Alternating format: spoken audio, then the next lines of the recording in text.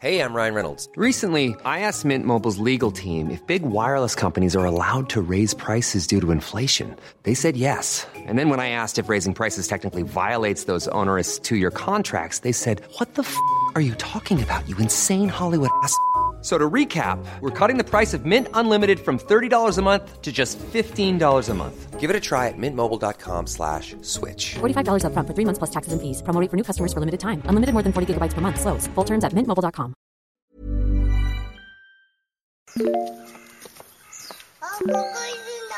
本当？見えないでしょ？どこにいるのかな？見えないよ。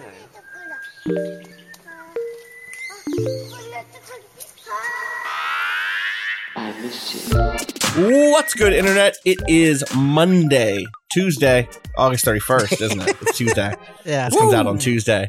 Woo. You're listening to Waypoint Radio, episode 423. I'm your host, Austin Walker. Joining me today, Patrick Klepek. I'm here. And Ricardo Contreras. Hello. Hi. Hello. Hi.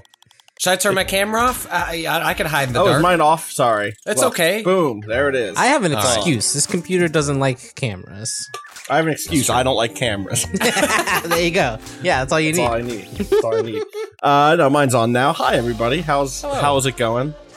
I was telling I'm tired. I had to do, because of COVID, it was my daughter's, Jessica's oldest birthday, or her birthday party was this weekend, but we split it after seeing, like, a lot of parents are doing, like, split parties to, like, cut down on numbers. It was, like, the friend party was on Saturday, so she had, like, her 4 neighborhood friends over with their parents, and then the family party was on Sunday. Also, kids that young, they're not going to pay attention to their family if the friends are over. So it was like one of those things where, like, it was a good, like, just because of Delta, to, even though we're all outside and everyone's vaccinated. Right. But it's also like, look, realistically, she don't give a shit about her aunts if, like, her, like, best friends are over and there is a pirate ship bouncy house in the backyard. So damn. We got pirate bouncy ship. Dude, it was so funny because it was like a couple websites. We went to the one that had something that we had just gone to a party with a bouncy house and wanted to get something different than that one. And so we did. We rented this pirate ship and they were like, how long do you want it for?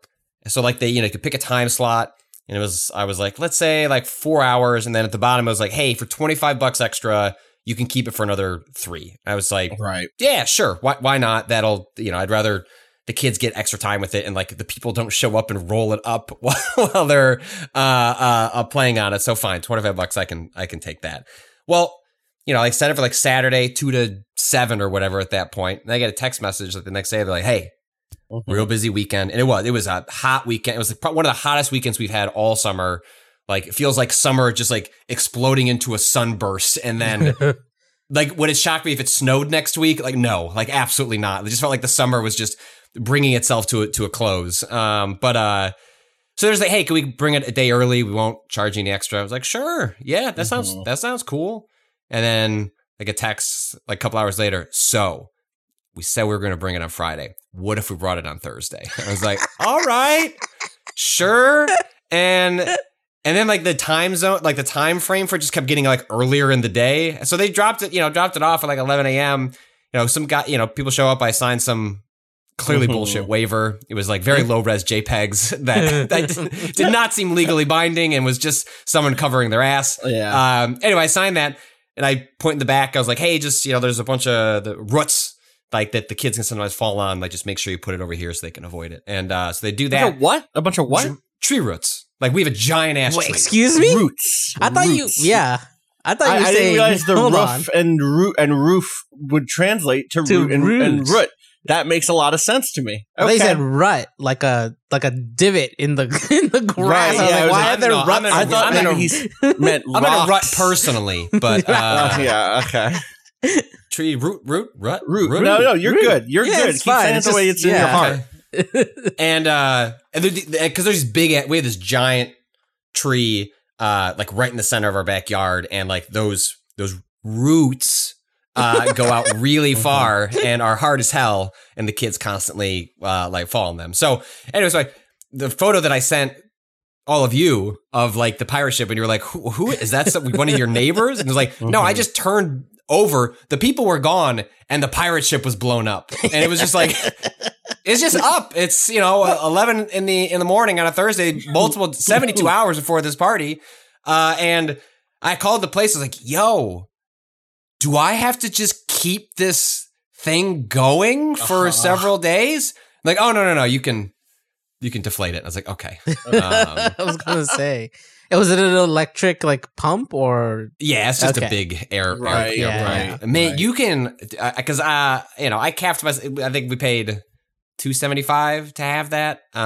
You can pay as much as you'd like. There's one. There's bigger ones. There's more. There is one. The biggest one you could get. Like I ranked it by like show me what is like corporate event, like thing. Probably or I guess. There are some high-end neighborhoods not too far from us that maybe they have backyards. It is 125 feet long. It is enormous. I don't think it would fit. We have a big backyard, and I don't think it would fit. But it's like like a 3-tier obstacle course with like a dunk tank. It's like, you want that? $1,700. Right. Okay. Jeez. That's too much. It looked really I wouldn't cool, trust myself to... Was it child-sized? That's the other thing. Sometimes they're scaled for children, but sometimes it's like, no, this is for adults. This is obviously like a work or whatever festival. It seemed like it was like whoever shows up. The kids could do it. Right. The adults would be fine.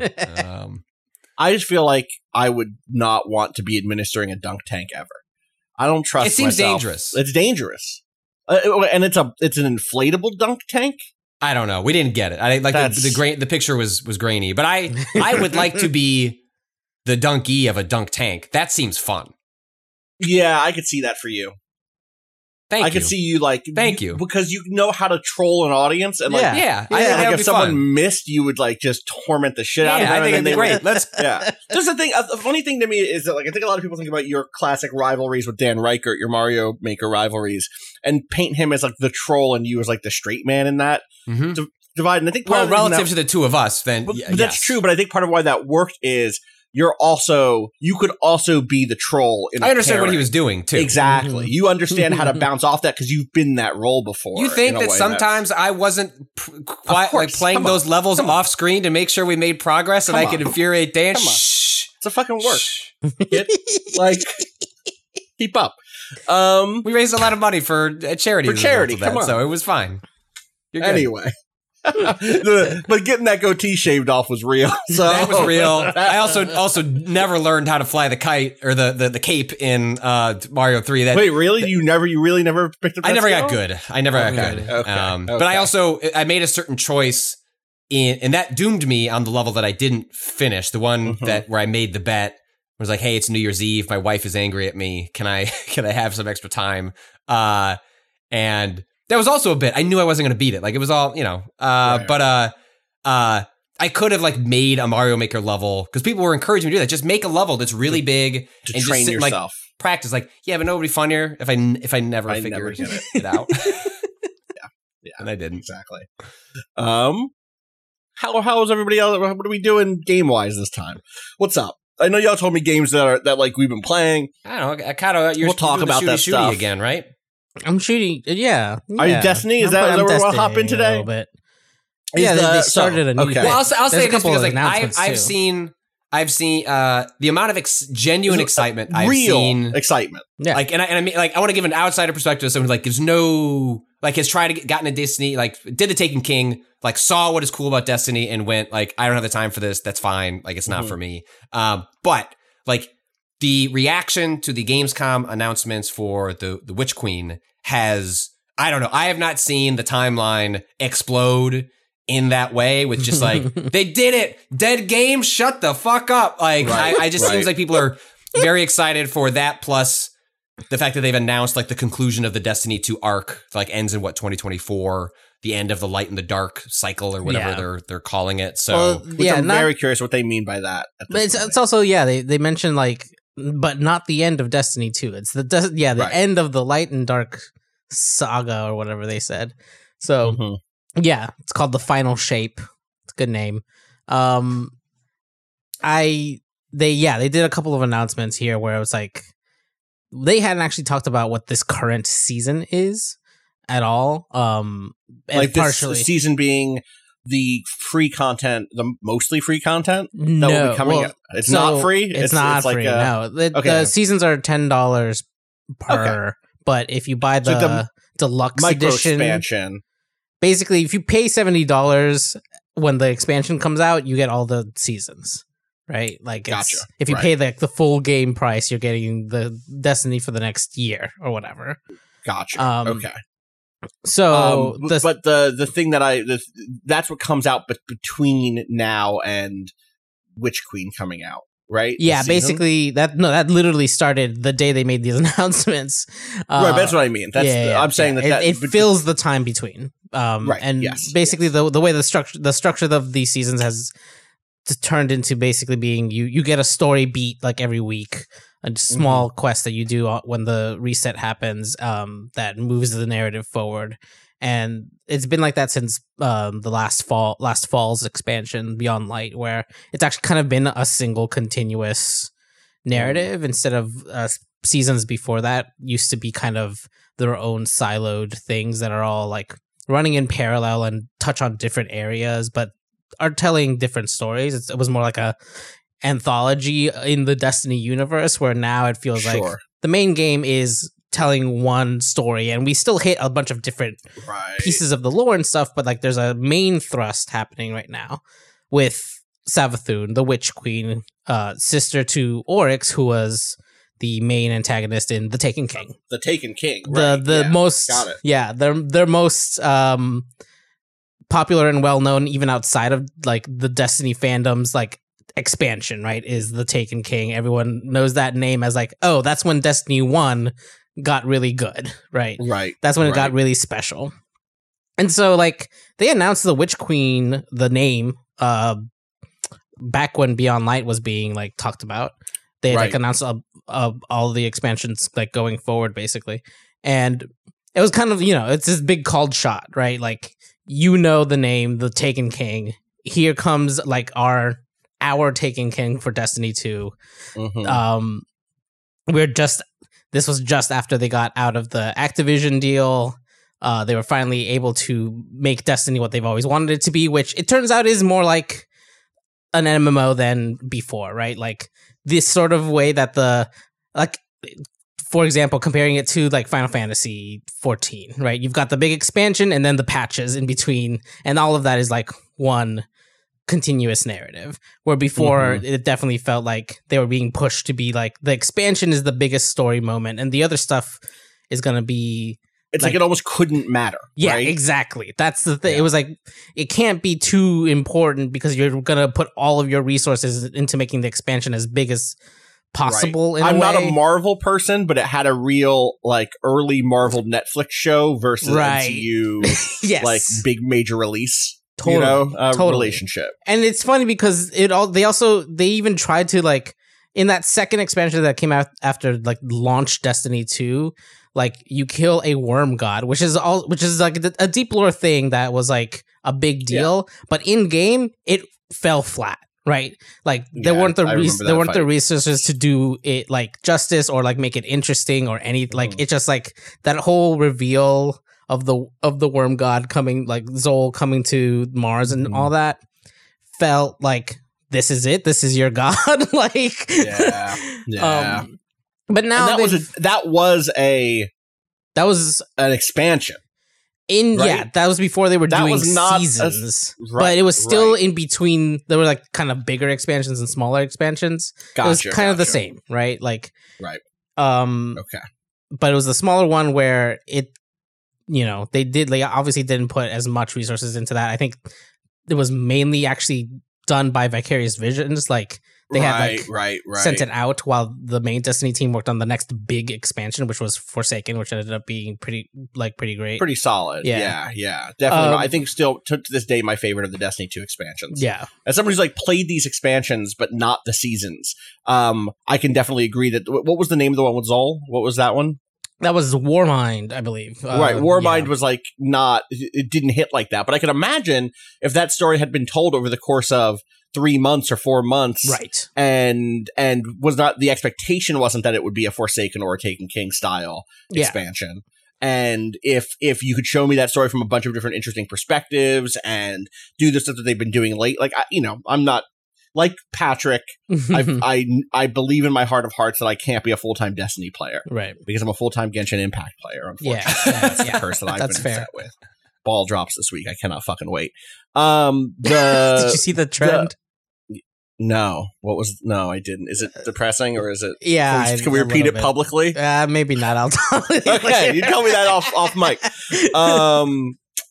In any case, I still follow the conversation as best as I can because I'm surrounded by people who love Destiny, and I'm like, I care about those people, so I want to hear what's good.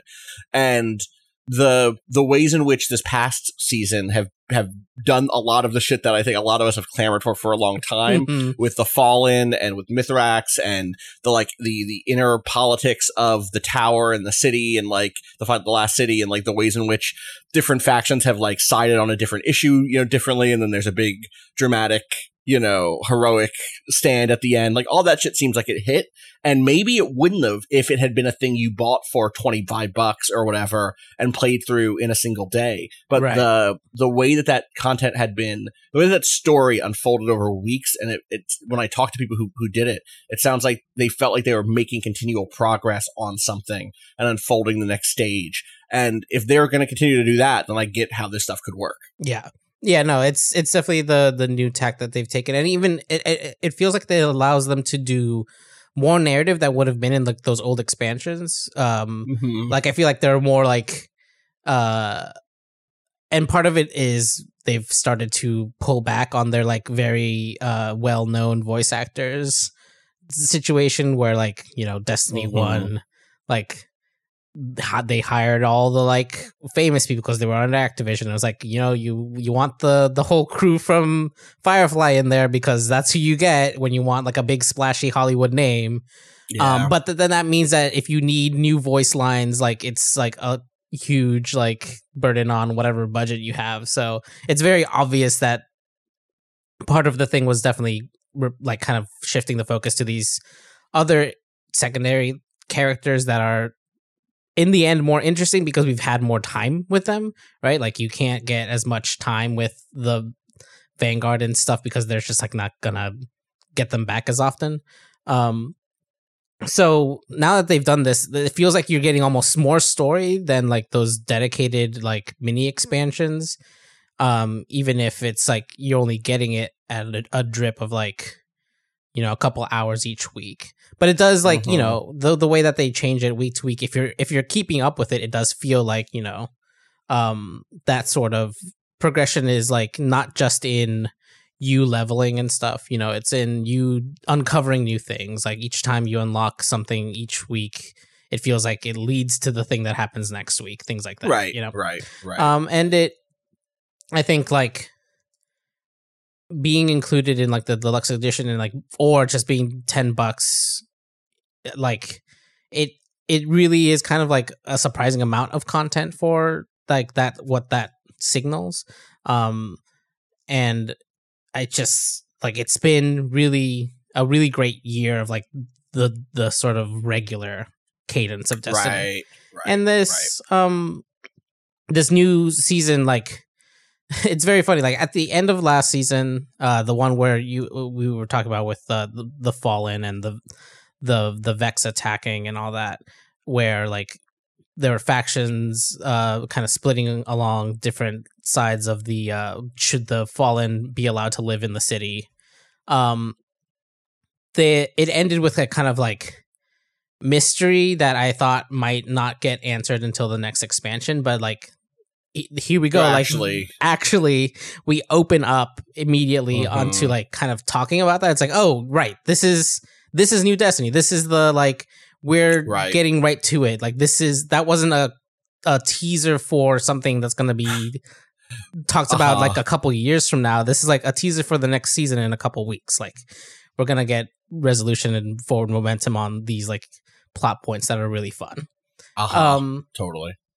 To see more to the announcement that was made, one of the really big things that's really interesting is that they are adding new enemy types to the Hive, are bug, I guess more insect than bug. enemy, like traditional like insect alien enemies, where now they have the powers we have, which is always a fun thing to get in a game. Just like they literally have ghosts, right? They have literally have ghosts. They have. It's kind of funny because it's basically a spoiler for what happens in this season a little bit, because this season has us speaking with and working with Savathun. I guess spoilers if you haven't started the season yet, but essentially what happens is she's the sister of the Taken King, right? Because that sounds like someone who I would not want to choose to work with quickly. Taken King also had a different sister, Xivu Arath, who's also doing some bullshit, and like, we're kind of maybe helping right. them. Enemy of my enemy. Yeah, exactly. And also, she has a hostage. Okay. It's been kind of like long rumored that Osiris was probably being either mind controlled or had been like swapped out by Savathun.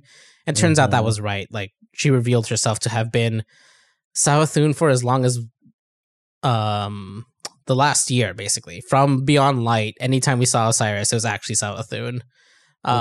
Which was a fun reveal. But then she basically goes like, yo, my sister's trying to take over the hive, but I don't want to let her do that. And I have Osiris, and I'll give him back to you if you help me break my bond with my worm.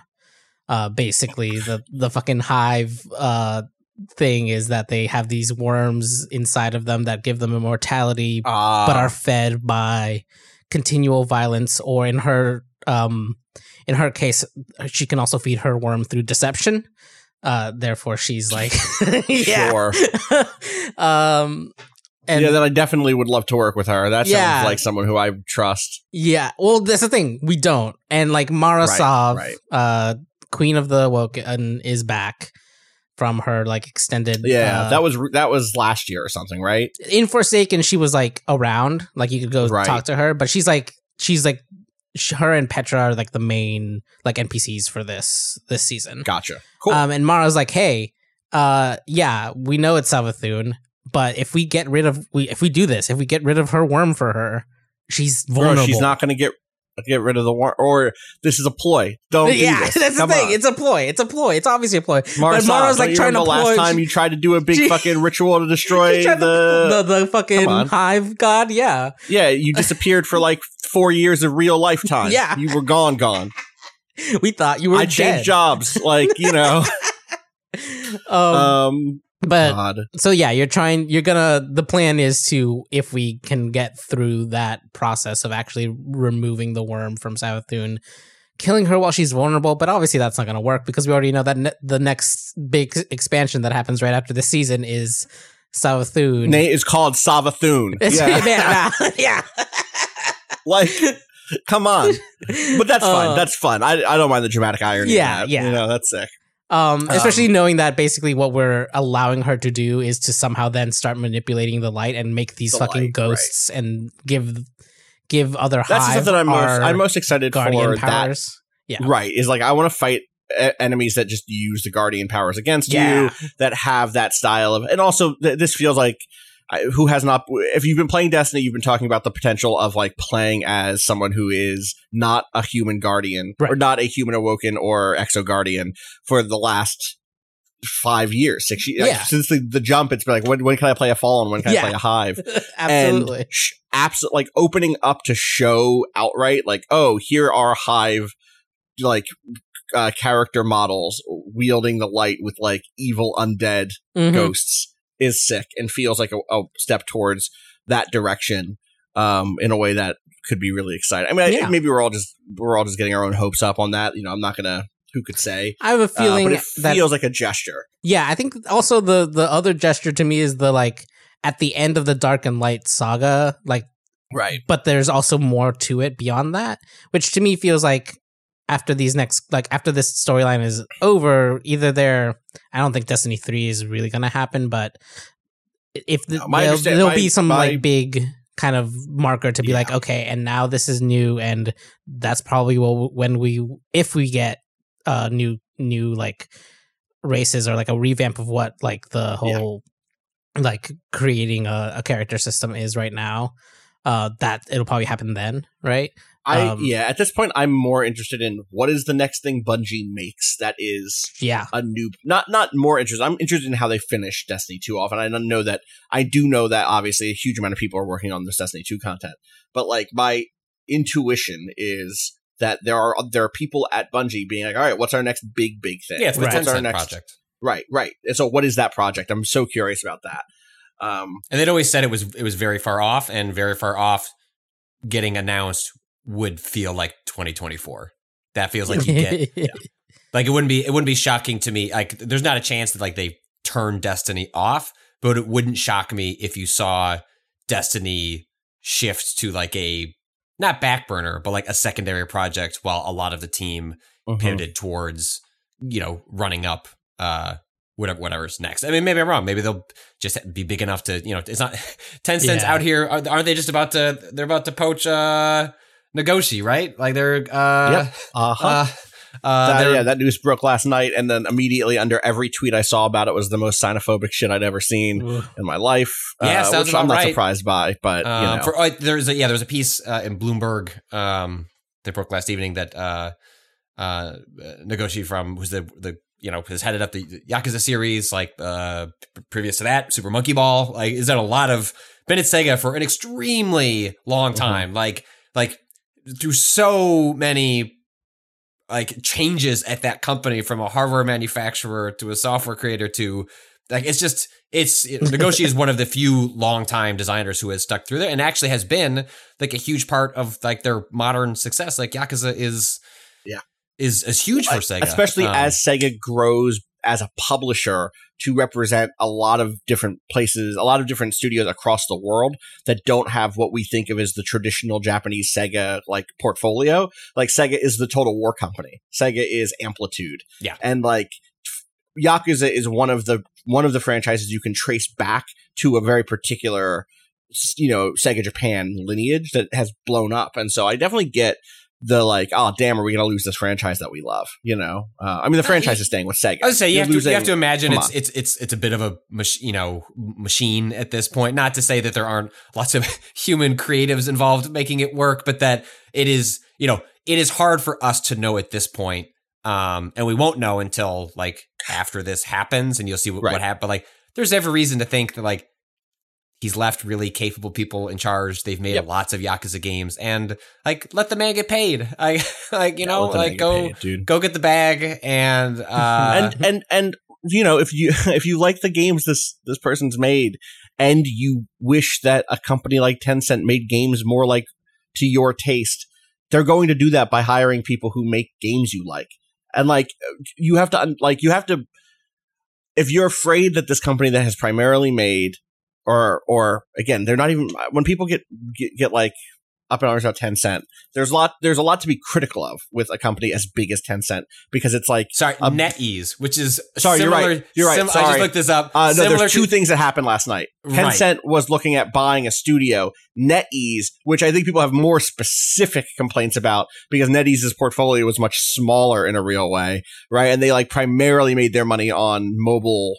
But these are both two companies that are doing. Yes. They're on a acquisition, an Embracer-esque. Yeah, that was the story. The story. Let's be clear. The story broke at like 3 a.m. last night, right before I went to bed. So this is a big part of why those two things got confused. Because the other half of that story is that Tencent was allegedly about to buy some other major Japanese studio. Is it listed, or is it just that they were going after a major Japanese studio? I think it was just you could check Daniel's Jugex's. Yeah, I'm reading through. It doesn't seem like it's it's not specified last night, as far as I know. That feels like when you're saying that seems like you're saying like level 5-esque.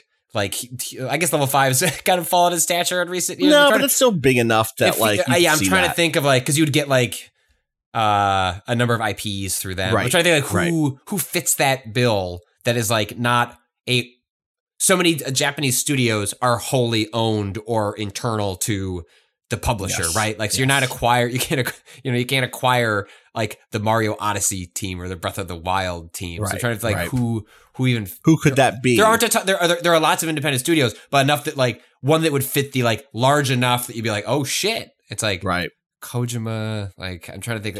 I don't know.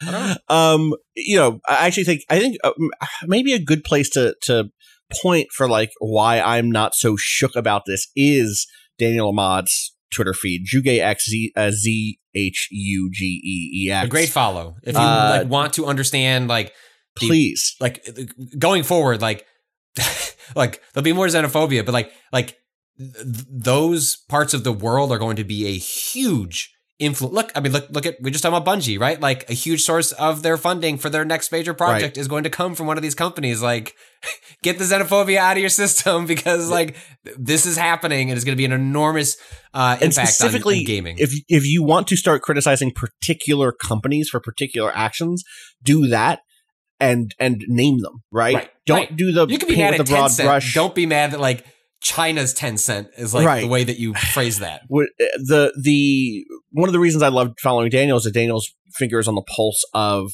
Chinese game development writ large, and will often share projects from teams you have not heard about, right? Mm-hmm. Daniel was probably the first person who shared something on the timeline for me that was like, oh, Genshin is going to be probably really big. Check out this game. These people made a pretty successful, action game called Honkai Impact. This Genshin thing looks like that it could actually be really big. And has since constantly is sharing stuff about smaller development teams in China, and people in China play video games. There's an entire history of games in China that we do not have access to. And many of them look like the sort of games we like. There are plenty of action RPGs and traditional, turn-based RPGs in Chinese gaming history. There's the Souls-alike that had a really interesting trailer recently. Yeah. I forget what was that game was called. That wasn't Black Wukong. That was another different one, right? Or Black Myth of Wukong. That's happening more frequently.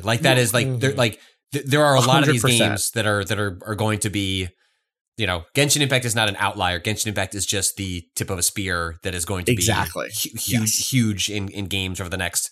It's probably one of the top 5 stories of what is happening in games in the next 10 years. Right. If we were still in the making documentaries business, it would be one of those ones that we pitched up and probably were it's probably too expensive to fly people out there and interview people. We probably don't have that sort of money. But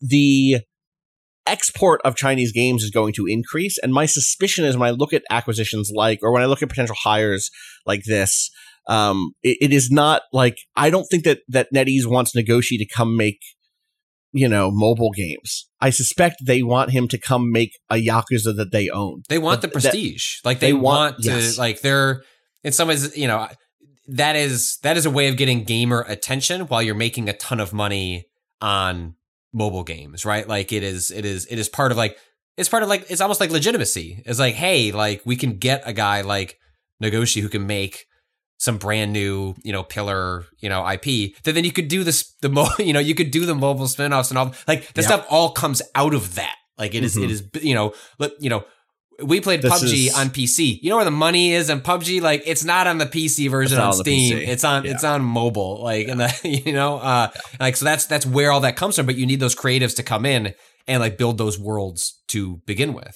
Just like the real value of everything Kojima made at Konami was its eventual pachinko version coming out. I actually don't know what the money breakdown is on that stuff. But that is a company will fucking squeeze whatever you make for them into as many little things as they can. Who knows? I have to believe that Nagoshi is an independent, autonomous human who can make decisions for himself.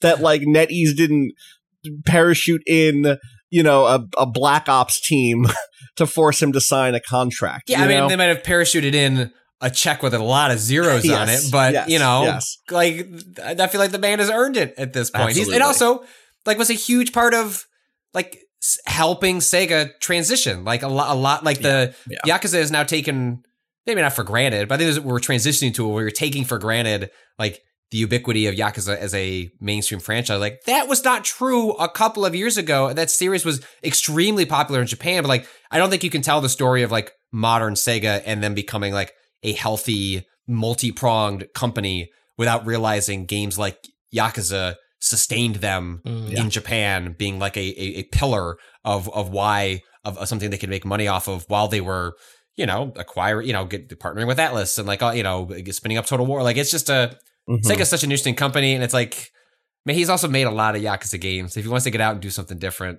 like, good for him. Yeah. It's worth saying NetEase shares today have tumbled because of new regulations being put into place around minors playing video games that China has. Well, that is look, yeah, if you want to criticize or, talk about, like, there's plenty to talk about how games are handled in a place like China, and does not come from a place of xenophobia. Like that is clearly like it's an emerging culture and economy, and that has its own complications that are unique to its situation. And you constantly, if you followed, again, like we said, follow Daniel on Twitter if you want like interesting context and explanations of like these various, like, it does not come from an alarmist place, but is willing to be critical at the same time. Well, 100% be like, this is dumb bullshit. But also it's like, but here's how we arrived at this place. Here's what the policies were before. Like, because it is true. They really do enact a certain amount of control over, especially minors, and how much they play. And it's just interesting to see how they respond to it. But like, follow folks like Daniel to get a good sense of why that is. You can still think it's bad, but also like have a reason for why it's bad as opposed to China bad. It's kind of gut. Yeah, exactly. Sorry, I just laugh at the, like, a few years ago, everyone got up in arms on the social credit score thing when, like, we live in a system that has a absolutely, like, limiting credit score system already that is, for those of us in the United States anyway, I don't know what credit is like in many places overseas, but, like, there is an asymmetry to the ways in which people will jump on anything China related with a kind of verve and vigor that they do not bring home to look at the way our own world around us is shaped, is all I will say. When Katie and I bought our house, when we first met, she had really poor credit through a number of circumstances that were not her own fault. Right. Worked to get that back to a really good place. And then we were buying the house, working with, the bank to figure out the loan application and all that. And we ended up doing something where, like, in the past you were like, oh, you need to put 20% down to buy a house. These days, like, you don't have to do that. We put 5% down, and then you basically just take on some additional monthly insurance that you pay off as you're building equity into the house, yada, yada, yada. Anyway, but that monthly insurance is the payment is deeply based on your credit. And I've always had really good credit, like been lucky to be financially stable for most of my life, and was able to then help my wife, like, get her credit back to the kind of like to good status. But so when we were figuring out how to get that loan, the banker goes, hey, so there's like one ding in your credit history that we had to like dig to figure out what it was. And it was that, like 10 years, well, it couldn't be 10 years. 10 years ago, it goes off your record. But at the point, like, it was within a 10-year window, when we moved from LA to San Francisco, I had an AT&T bill that never got delivered to me. And it was like us closing our account in Los Angeles, and just like the final bill never made it to me in an email or paper form.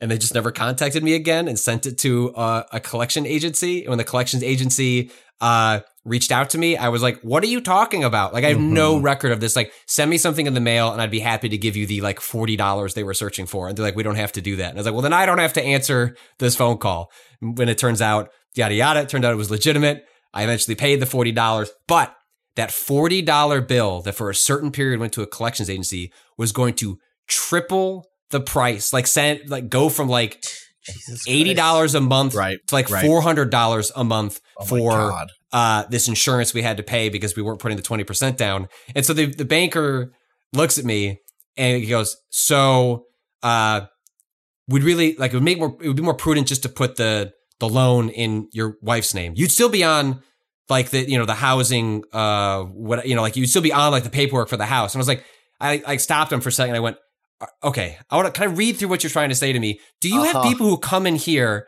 and the husband's masculinity is defined by their ability to be on the loan? Yeah. And what you're telling me is like, dude, just let your wife's name be on the loan. You can still be on the housing paperwork. It would still be in your name. but you're going to pay a quarter of this insurance payment per month. And he's like, yeah, I just kind of have to set it up that way because I've had some really adverse reactions from men in the past. And I was like, that's fucked up, man. Put my wife's name on that shit. Like, Yeah, absolutely. give me that. I want that money. Yeah. Anyway, that's just a long very funny. story to explain like how fucking weird and invisible credit is and how Credit it can fuck is you absolutely. can fuck you 7 years. Like the banker was like, look, you actually, because of how this story sounds, you could just call somebody and pay like $200 and it'll just like get wiped from your books, or you can wait 3 years and it doesn't count against it. I was like, man, I don't want to do any of that. Just put in my wife's name. I don't care. I'm my life is not defined by by this piece of paper that I'll never look at. Yeah, exactly. It's going into a safe. So anyway, credit's a nightmare. Some other news stuff that we should hit briefly, because I realized, Patrick, we only really talked about it on the Super Metroid stream last week, but there was a bunch of news on Elden Ring. We should just say out loud, we did not see that presentation on Elden Ring. They knew that it would just drive us into the sea in anticipation. We just wouldn't be able to wait. Hey, all those previews sound pretty good. Yeah, there's a lot of previews out. They all sound pretty good.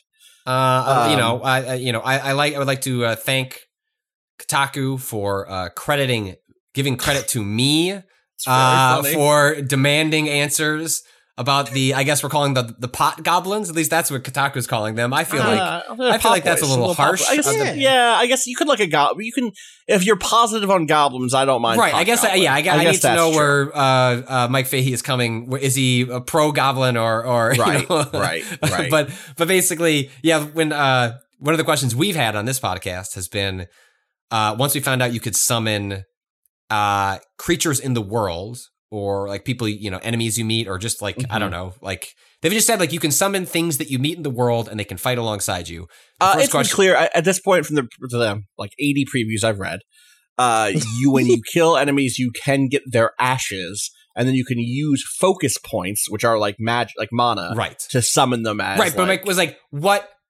Does everything you encounter qualify for that? What is the bar? And the bar, like the question has been, do our goblin? I'm going to own the goblin part now. The goblin pot boys. Yeah. Do they count? And the quote that we got. Let's see if it's. Oh, it's so good. Where did I paste it? It's not. They didn't actually paste it in this Kotaku thing. So now I need to pull it up in my put it somewhere. Notes with you. I gave it to you. Oh, did you? I thought you tweeted it. Yes, here we go. So this comes from Fextra Life, right? Fextra Life, I think that's how you say it. Life, they have a really good video breaking down the 15 minutes of footage that they saw and the interviews they had with one of the producers on the project, the Pot Boys. We hope that players can explore and find their own answers in regards to the pot people. You are free to befriend them if you wish, but we can't promise that you won't have to smash them. Which to me feels like a dare. They seem to be implying from that can you summon them? Yes. Will they be particularly useful? No. And to that I say, I will just sacrifice all of my points and give them to my Goblin Potboy family. Yep. They're gonna Soul be good. level 0 for me. Soul level 100 for the Potboy Goblins. Yes. But there are a bunch of previews out there for people to go read, and some new screenshots that look sick, some great new enemy designs in those screenshots.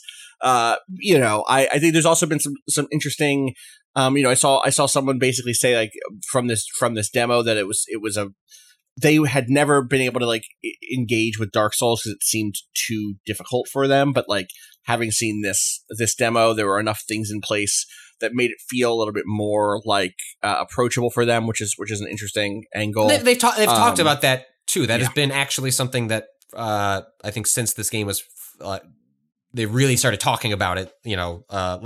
Earlier in the summer, that they've kind of tried to walk a fine line of like that. It's not, they're not necessarily introducing difficulty modes, but it does sound like the tiered structure of areas that you can access will in some ways function of like, what kind of challenge are you looking for? If you want to stay along the main path, if you want to kind of follow the little golden trail that will take you to the next main objective, the game's not going to hold your hand, but it does sound like the most difficult challenges will await folks going into, the optional, dungeons, these legacy dungeons, the things that are tucked away. I certainly don't think it's going to be the case that this Elden Ring, even on its main path, is going to be seen as easy, but they do seem like they are trying to, between being like, if you don't, like, it seems like there's a pitch with even these like on-demand summons of like, look, if you are not as confident in your abilities, put the confidence in your AI companions that you can summon, and maybe they can be a more blunt instrument to give you an opening. And like, it seems more like they're trying to give people tools and agency to customize the game, which is fully in line with everything they have done before to try and give players tools and agency to adjust the difficulty of the game in ways that are just more subtle than easy, medium, hard, or story mode or something like that. It can be hard to recognize that that's what is being offered sometimes, and I fully do get that. I think the one of the things that's interesting here is like the degree to which you can see past experiments across their games coming to bear here, where like there's a jump button now, there's like an entire stealth system, that both of which are things that they experimented with in Sekiro. Sleep darts, right? Sleep darts that people like the previews say like those sleep darts will take out big enemies, like surprisingly sizable enemies, for you to then just go up and just like stealth kill basically while they're asleep. Which is interesting. There's like some light platforming stuff because you have your jump, and because your horse can jump or your steed can jump. One of the biggest changes is the invasion stuff, which maybe that gets changed because enough diehard Souls PvPers get like loud about it. Oh, what is? I didn't read any of this. So one of the big things that had been confusing for people was, they'd said that you couldn't use your horses in PvP. And people are going, why? Right. Like, okay, but what if I get invaded while I'm on my horse? Does my horse just disappear out from under me? Like, what happens? And I think in even in just co-op, if like, you can do it up to groups of 4, the moment you introduce playing with someone else, the horses go away. Right. And so the answer is in those two statements, which is, as this is another Fextra Life thing, I believe. Right now, as it stands, you cannot be invaded while you're by yourself. You can only be invaded while you already are in a multiplayer mode, while you're already in, like, with a co-op partner. So you and I could be playing the game and get invaded together, but if I'm just, like, exploring a castle, I will not get invaded. There are voluntary, like, PvP invitations, so people who want to duel can duel. But to invade seems like it's you saying, all right, I'm going to take on worse odds. I'm going to go 1v2. Well, in the same way that, in Bloodborne, you had to ring a bell to either able to summon companionship or open yourself to invading, which, as someone that did neither, it mostly meant that I played that game solo. And actually, I found that to be, I didn't care. I wish there was a version of Bloodborne that would like found different ways to push me to have more meaningful interactions with the active players, but I guess I'm not surprised. Like it's a direct extension of what they did in Bloodborne, and so I'm not super shocked that this is where we're ending up, which is basically you need to opt in to invading. I mean, in some ways, because I can see that being like a play offline. It's like, well, I don't know if that's the solution either. Go ahead, Kato. Well, I was just gonna say, and that's just a further extension of being able to opt in or opt out by using humanity or not, right? Like just stay hollow, and then you can't get invaded ever. But the game is in and of itself a little harder then, right? This is kind of the same thing, but extended. It's like be in co-op, but then you might get which makes the game easier, but you might be invaded. But now you might get invaded. Yeah, exactly. But hey, if you're invaded, I think we could 2v1 basically anybody. Yeah. I think any combination. In fact, I think it's 3 players total. The 3 of us could take on any invader. That's what I believe. I wonder if you could invade as a group. I wonder if that's what I was gonna say. Was like, but wait, what if it's 4v4? Oh my god, Souls Royale. Wild. Yeah. Get people into like roles and shit. Like have a dedicated healer running miracles.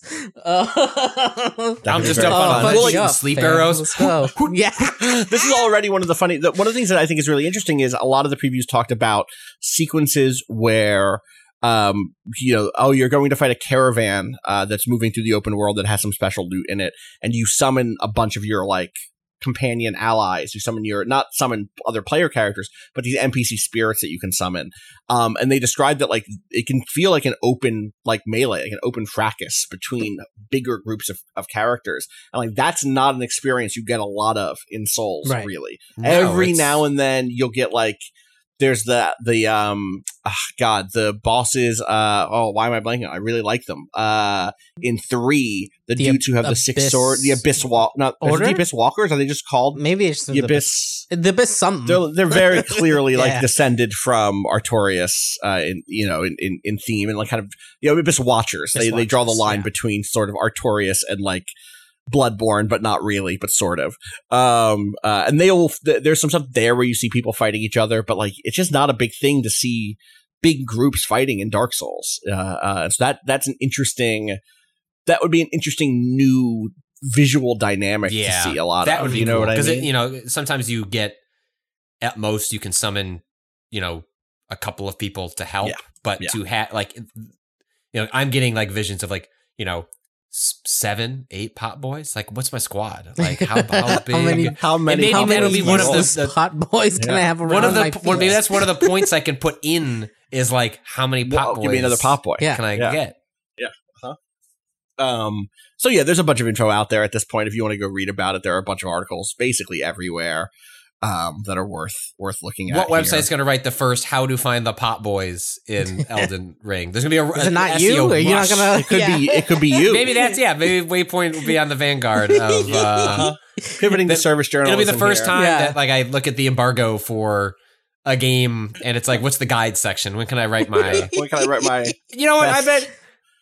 That would do numbers if I shared it on social media. Yeah, People would think that was very funny. Yeah, of course. File that away. Of course. Please do that one. It's wild for me to think about that game as like. So now my life is now being divided in twain, and it's before and after review codes.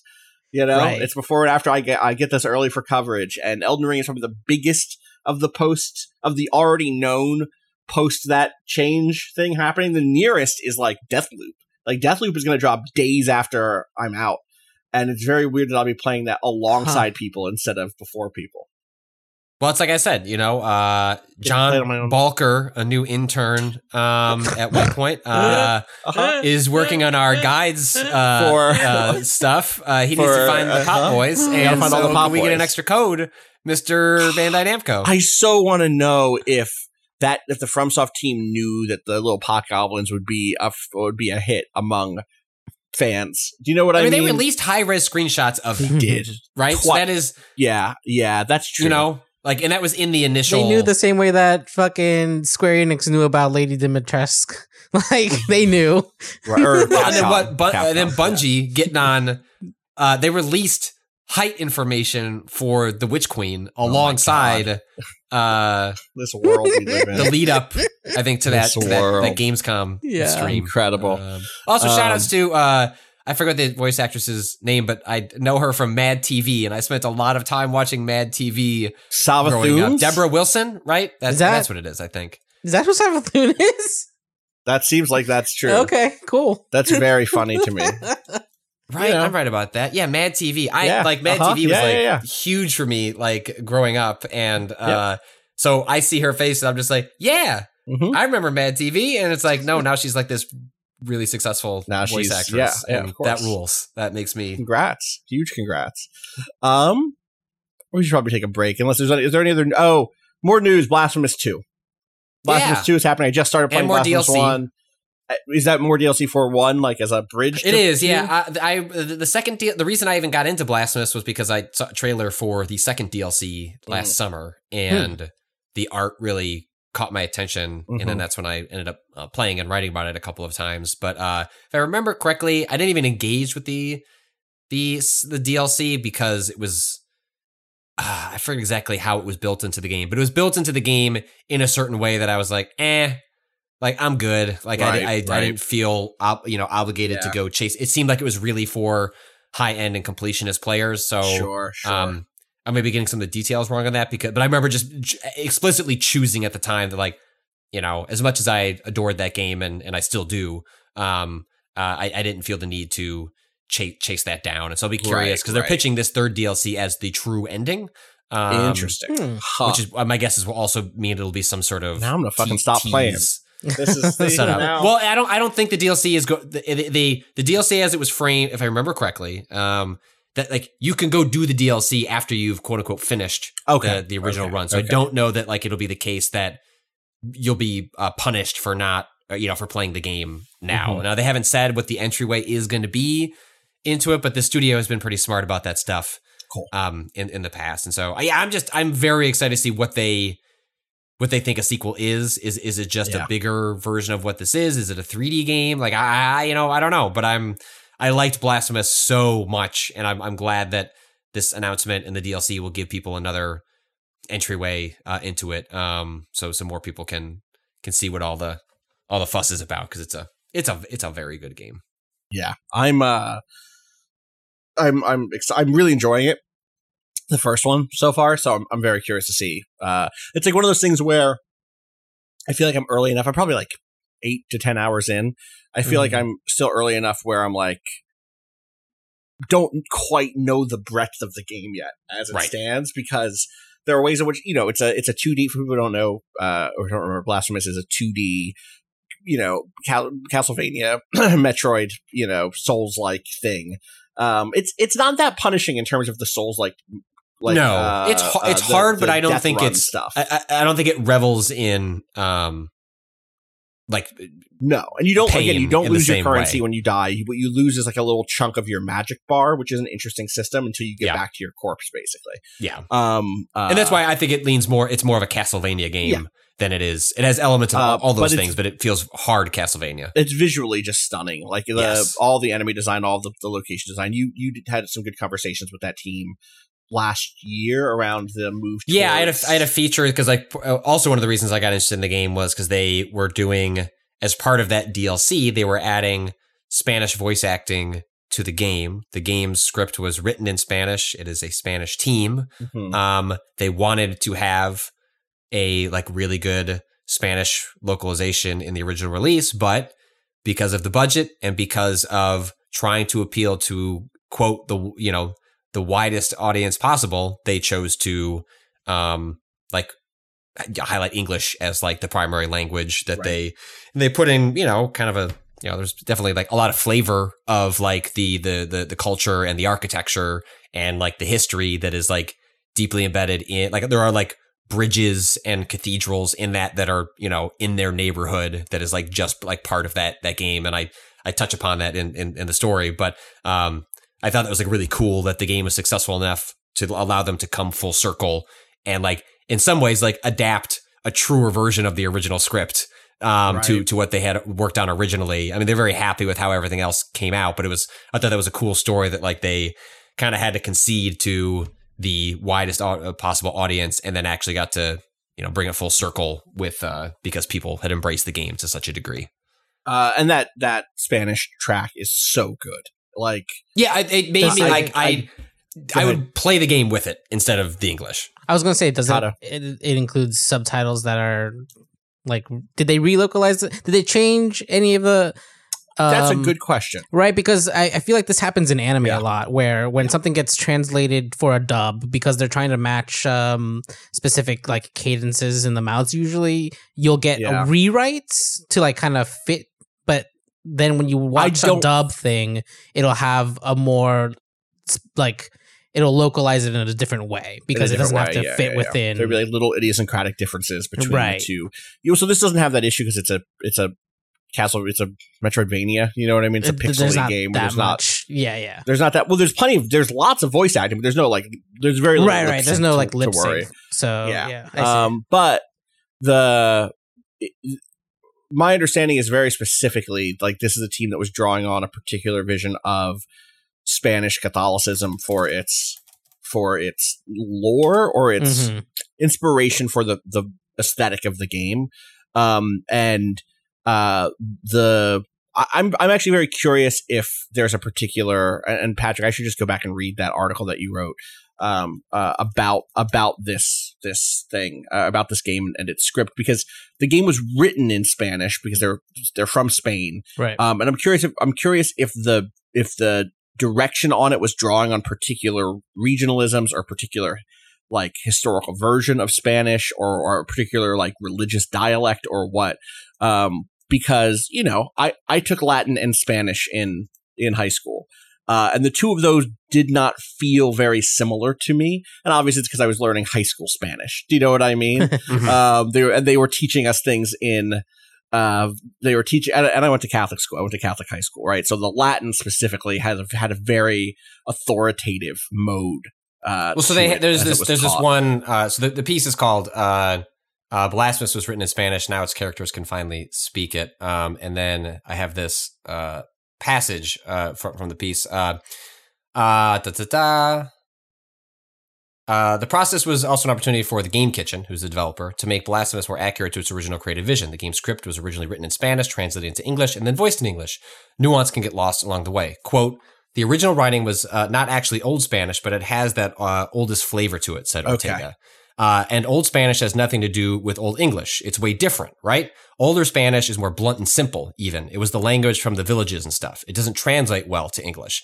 And then, end quote. These differences in language construction made for stark creative decisions at times. Quote, we had this boss giving a speech before the fight, and her speech in English is way longer than in Spanish because it wasn't actually translated, said Ortega. Quote, it was rewritten as Shakespearean kind of speech. The mood is not the same, but in English, there was no way to actually translate that correctly. So we took a different decision and direction. And so like that kind of speaks to how localization can like end up in writing in like kind of fundamentally different places, even if it is like tonally in the same ballpark, because like just the way the language is constructed and like the feel of it like forces the writers to, you know, just adapt it. And like, so that's like where like an instance in which the original like Spanish script ends up being a little more, I mean, it's still good. You know, I think the English like VO and script like was totally fine. And that's how I originally enjoyed it before this patch came out. But, if you want, you know, more of that original flavor, then definitely would recommend. And also I'm a huge advocate of like, look, the game is made in Spain. It has Spanish culture is like all around it. Like I want to play the game, like, you know, feeling that way. And so I'm, you know, same with that I play, you know, Metro with Russian turned on, play Blasphemous with Spanish turned on. I gotta check this out. Cause I really wonder, there's like a super formal form of conjugation that doesn't really get used a lot outside of Spain, the vosotros usage, which if you watch Pan's Labyrinth, the fawn in Pan's Labyrinth uses this yes. And so I'm really curious what their usage is going to be. I need to play this game. It's been on my list for too long, and I need to actually dig in. I think it's on sale right now because of the sequel announcement. So I think it was like less than $10 on the eShop. It's I've been playing it on Switch and have been really enjoying it. So nice. All right, let's take a quick break and come back with some stuff we've actually been playing and check in on that.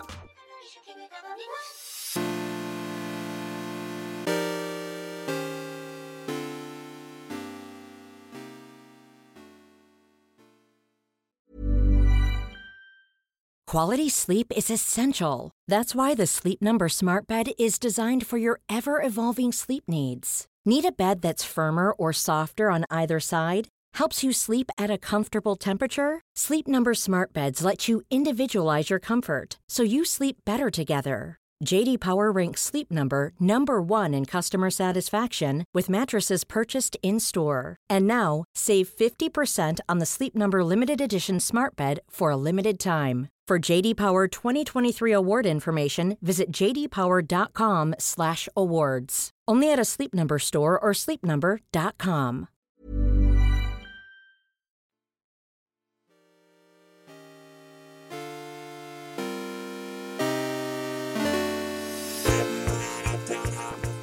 We are back. Kato, 2 weeks ago, I complained on this podcast about how like 12 minutes is a game that like is about a handful of people inside of a small room, inside of a small apartment, and that it was frustrating that however experimental that game was, like, would still have to end up being a game about getting shot or stabbing someone or kicking someone in the head or being kicked in the head. And you were like, after that podcast, you were like, you know what we should talk about? No Longer Home. No Longer Home. Yeah. What's up with No Longer Home? Well, I played a little bit of it, but I'm passing to you because you've beaten it at this point. You finished it. It's a narrative focused game with very Kentucky Route Zero vibes in its like presentation as far as like the menus and dialogue choices. Okay. So it's like, yeah. And never heard of this game. I'm looking at it now. Similar art style too, kind of like a very simplified poly like models that are more flat colors than like super detailed. And it takes place in a single apartment. Like the whole game is in there except for one small scene at the end, but it follows these two characters, Bo and Ao, who are in a relationship, and they're about to move out from this home because Ao is from Japan, and they're both in the UK in London, having gone to college, but Ao's visa is running out. So it's about this kind of like final week of them together, and you go around the apartment, and it's really kind of a really well done tone piece about what makes a space home rather than just a space, and also like the sort of like tumultuous time right after college, especially this hit me really hard because like they're both art students, and like this is exactly what it was like at that point of like just too many people in a very small space, but you still made sure you had that one room that was a studio so that people could work in. The ways that like relationships kind of ebbed and flowed based on who could afford to live in the city anymore, and people needing to move back home because being a working artist is fucking impossible. Things like that. Like, and it really hits on that. And most of the time you're walking around, or not most, I would say like, some of the time you're walking around and kind of looking at different things in the environment and remarking on them, like bringing up a memory about them. And then I think more of the time you're actually having conversations. You're either controlling Bo or Ao, and you're talking to the other one. And the dialogue choices I found were they have like a kind of, the dialogue has a flow to it that is really interesting, where I feel like a lot of times when you're giving it, and like this is also kind of harkens back to the KRZ comparison, where it's less of a sometimes dialogue choices in narrative games can feel like a turn, right? Like you're making a left turn or a right turn. And this feels more like you're almost making like a 10-degree shift to the right.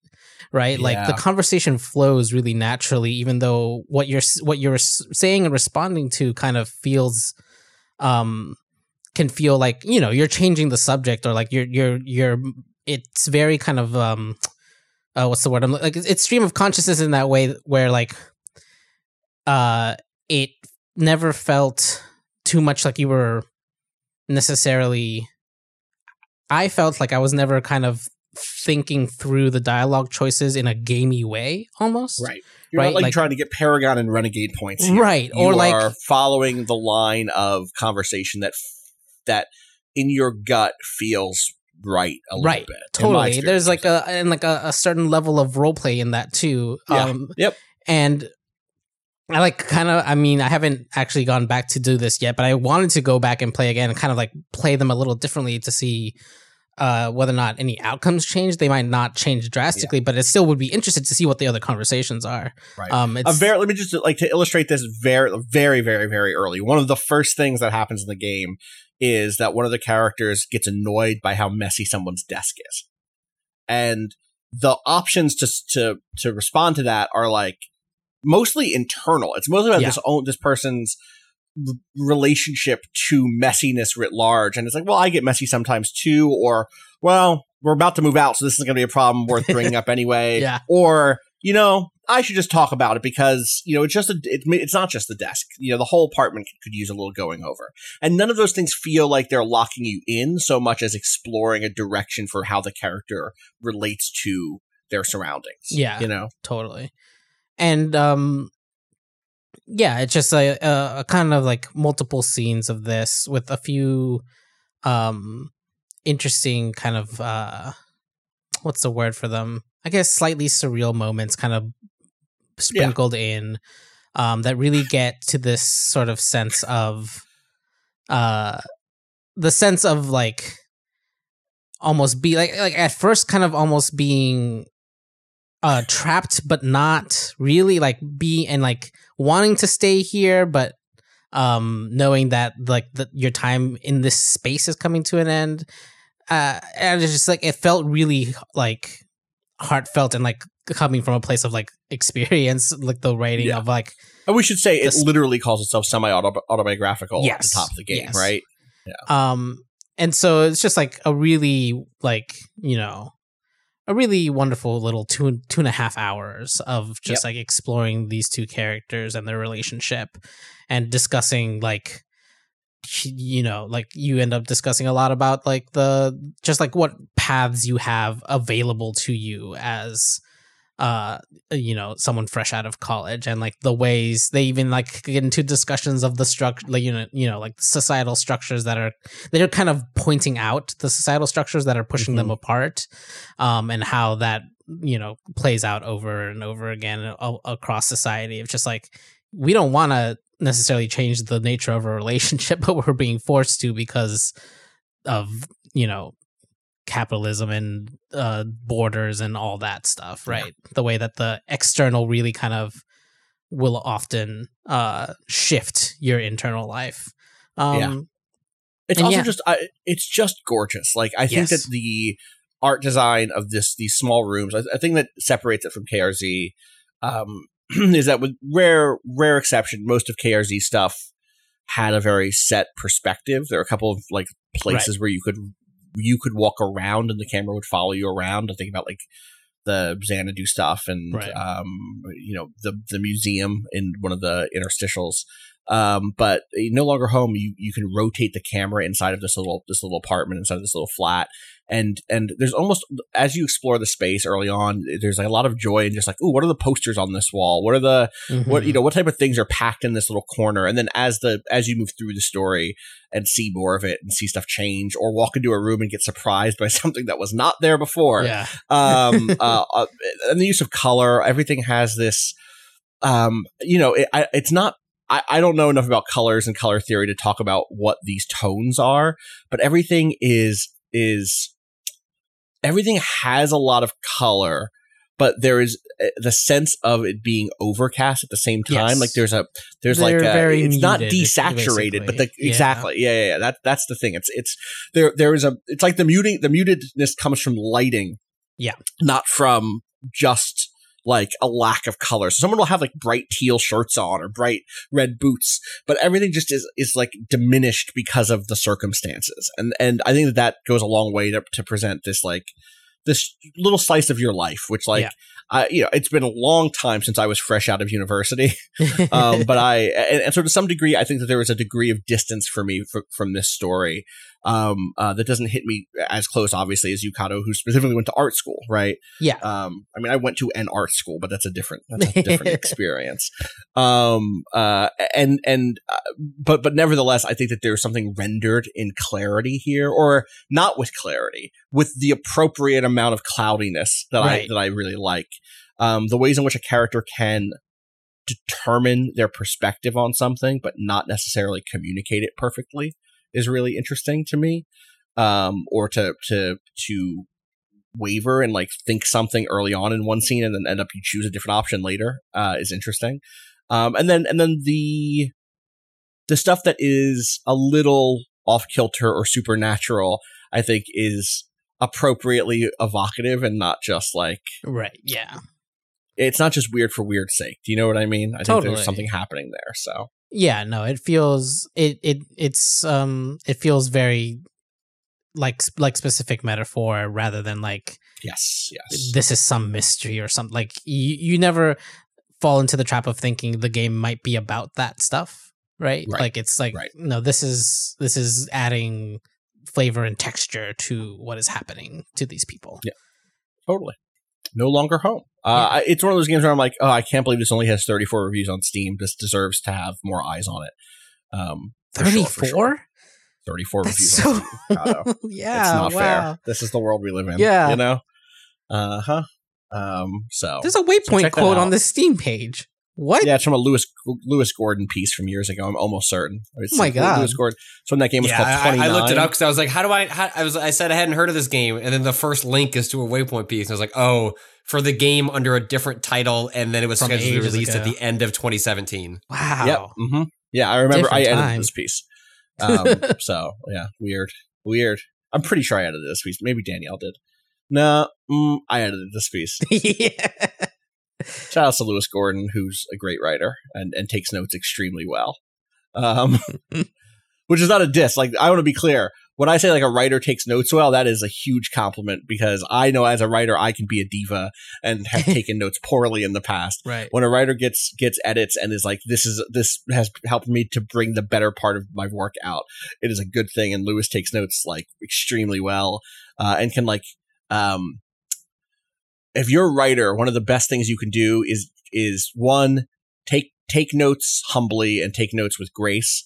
Fight the fights that you think are really important. But you know, draw your line when it's something that you think is like very important about what you're trying to say and not just the clarity with which someone wants you to be able to say it, but also being able to abstract a note from an editor into a larger, I see how this could apply to the entire piece. Right. And then like working from that and like doing a pass that keeps that in mind is very, very, very good. And great writers that I've worked with have been able to do that. So anyway, yeah, I'm glad I'm glad that you enjoyed it. People should check it out. It's called No Longer Home. Yeah, I'm going to add that to my list of This games is to definitely play in a December. end of the year. Patrick Klepek plays it. Yeah. This game's great! Yeah. Patrick, have you Yeah. beaten or have you returned to, I guess I should ask, Psychonauts 2? Yeah, I think I'm definitely in the. I hit the hey, when you do this mission, like, I see. stuff's Yeah, gonna start uh-huh. happening. And then I Googled, and I guess in the original Psychonauts, they do like a really poor job. Like you can't go.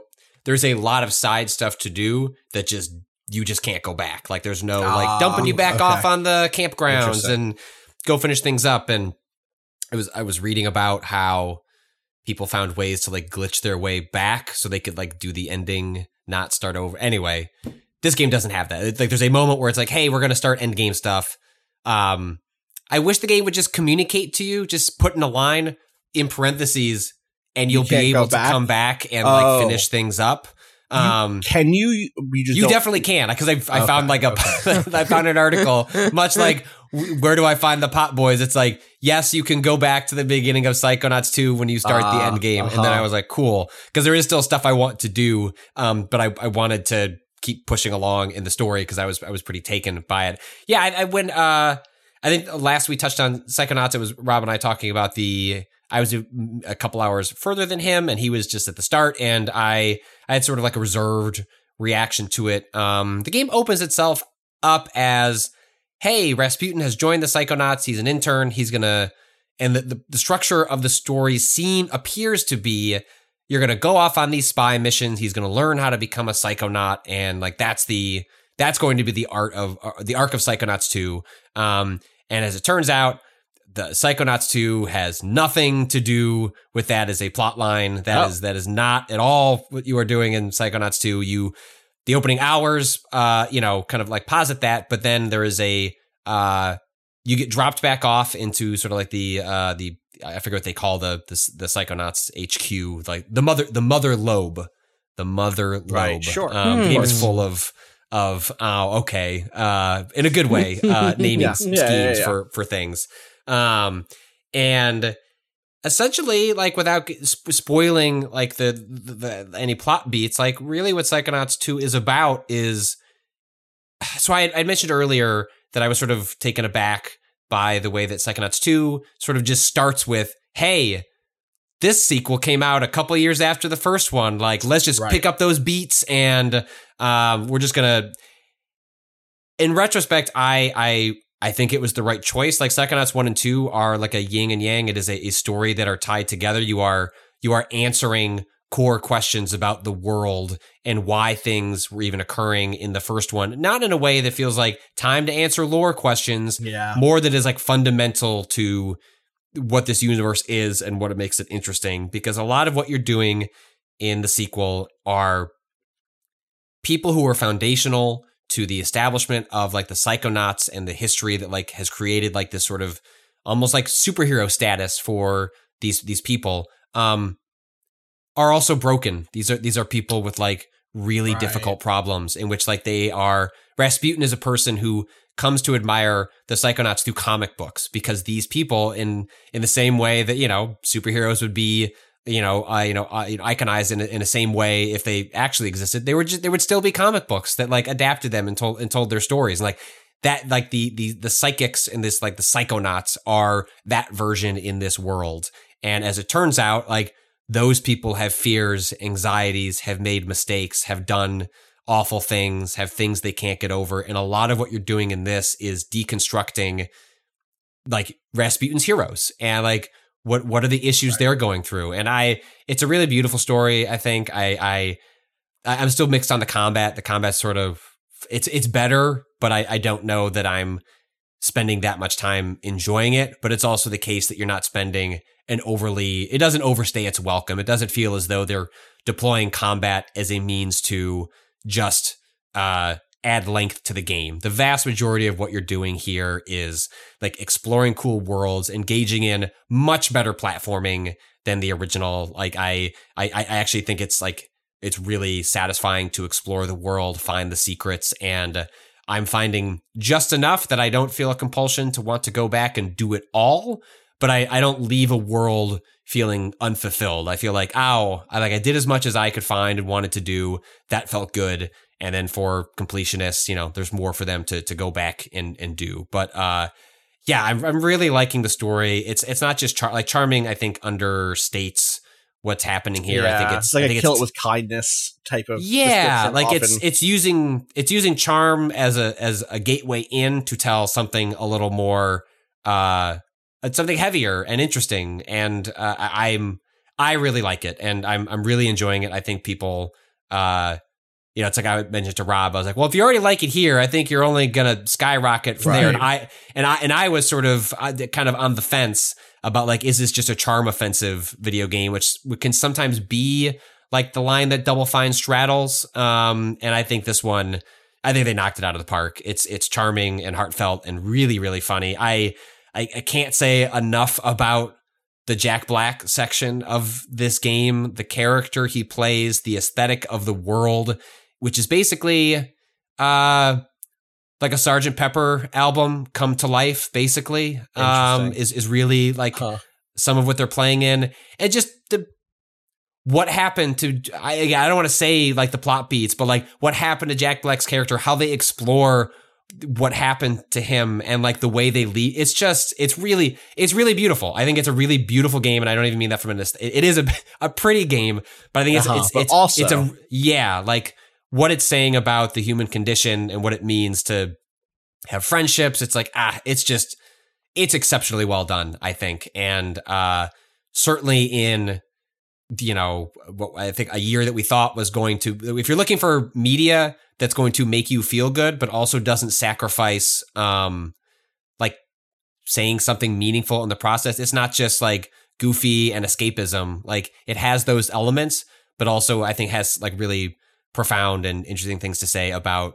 like I said, the human condition. I think Psychonauts 2 is a real triumph. And I'm very, not just pleasantly, but like genuinely surprised how taken I've been once the story like got into the swing of things and it took the pivot away from, we're just going to go to wacky worlds and you're going to visit them. And I mean, the first game, was some of that. I just kind of figured I already knew the structure of this second one. And it's like, how does Rasputin become, take his place among the Psychonauts. And there's still an element of that what's happening here, but it's got a more interesting story that it wants to tell. And I found a lot of resonance in it. And I think other wills too. So highly recommend it.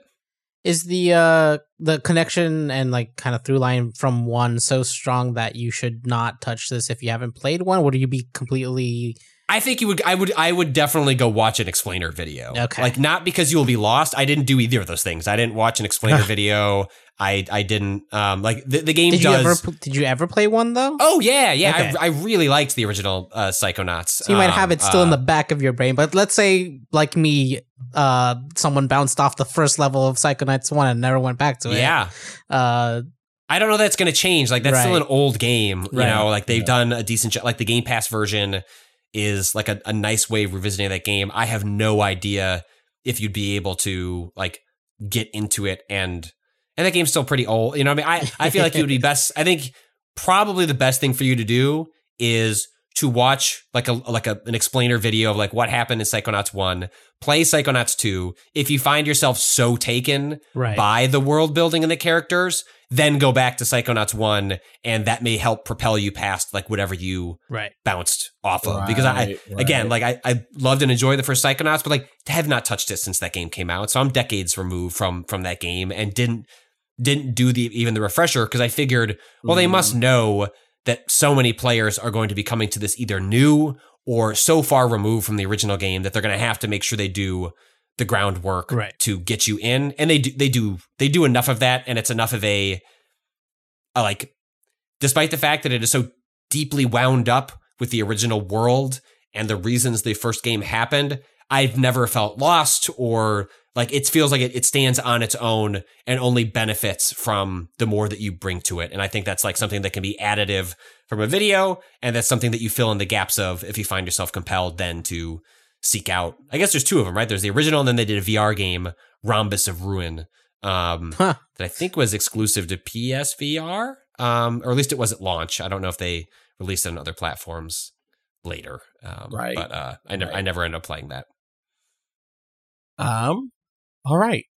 I hope it wraps up well for you. I'm curious to hear what I've heard it ends really well. It would at this point. Everyone I know who's played it has like really enjoyed it. So, and has left it feeling like that. Like has the final communication I've had with a couple people about it has been people being like, sometimes you play a game that you like and you get to the end and you talk to someone about it after they beat it and they're like, yeah, it was pretty good. And like, I talked to you 3 days ago and you were real high on it. Did something happen between now and then? And so far, everyone who I've talked to who was like really into it 3 days before they beat it, when I talk to them again after they beat it, they're still really high on it. So yeah, I think it starts slow, but then once like it becomes clear, like truly what's going on and what your aims are as the player, it's just kept going up for me. And so I am really, it's why even though there was the side stuff that I wanted to do, I was just like, I felt like the emotional momentum. I was like, I really just want to see where this is going and where it ends up. And then,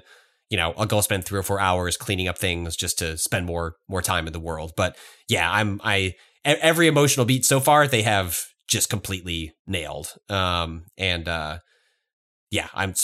very high on seeing where they end up. 'Cause at this point it would be profoundly disappointing and pretty shocking if they like missed the concluding beats, just because the foundational blocks they've laid so far are as strong as they are. Yeah. And it makes me really excited. Like it's, Double Fine games often feel like they're stretched financially, right? Like you can kind of see the seams in the design because they're a small studio that at various times has really struggled financially at various points. Like the trouble paying their people financially at various points. And for them to come into the Microsoft acquisition, with this kind of project, like, boy, does it makes me really excited to see what can they do with not, look, all sorts of problems with acquisitions and consolidation. Like, I hear you, but like for a studio that I know a lot of people over there, like, people I'm like friends with. So like I have a bit of like blinders on, I guess, to a certain degree, but like they've earned like a mental rest from like the financial stresses of running a development studio. And it makes me excited. Well, what can that studio do when they're just be given a blank slate. It's like, well, what do we want to make? And we also don't have to worry about doing 6 side projects to make sure that everybody has a role and doesn't have to be laid off. Yeah. What happens next? We've said it so many times that like we don't know what the long-term knock-on effect of something like Game Pass is going to be.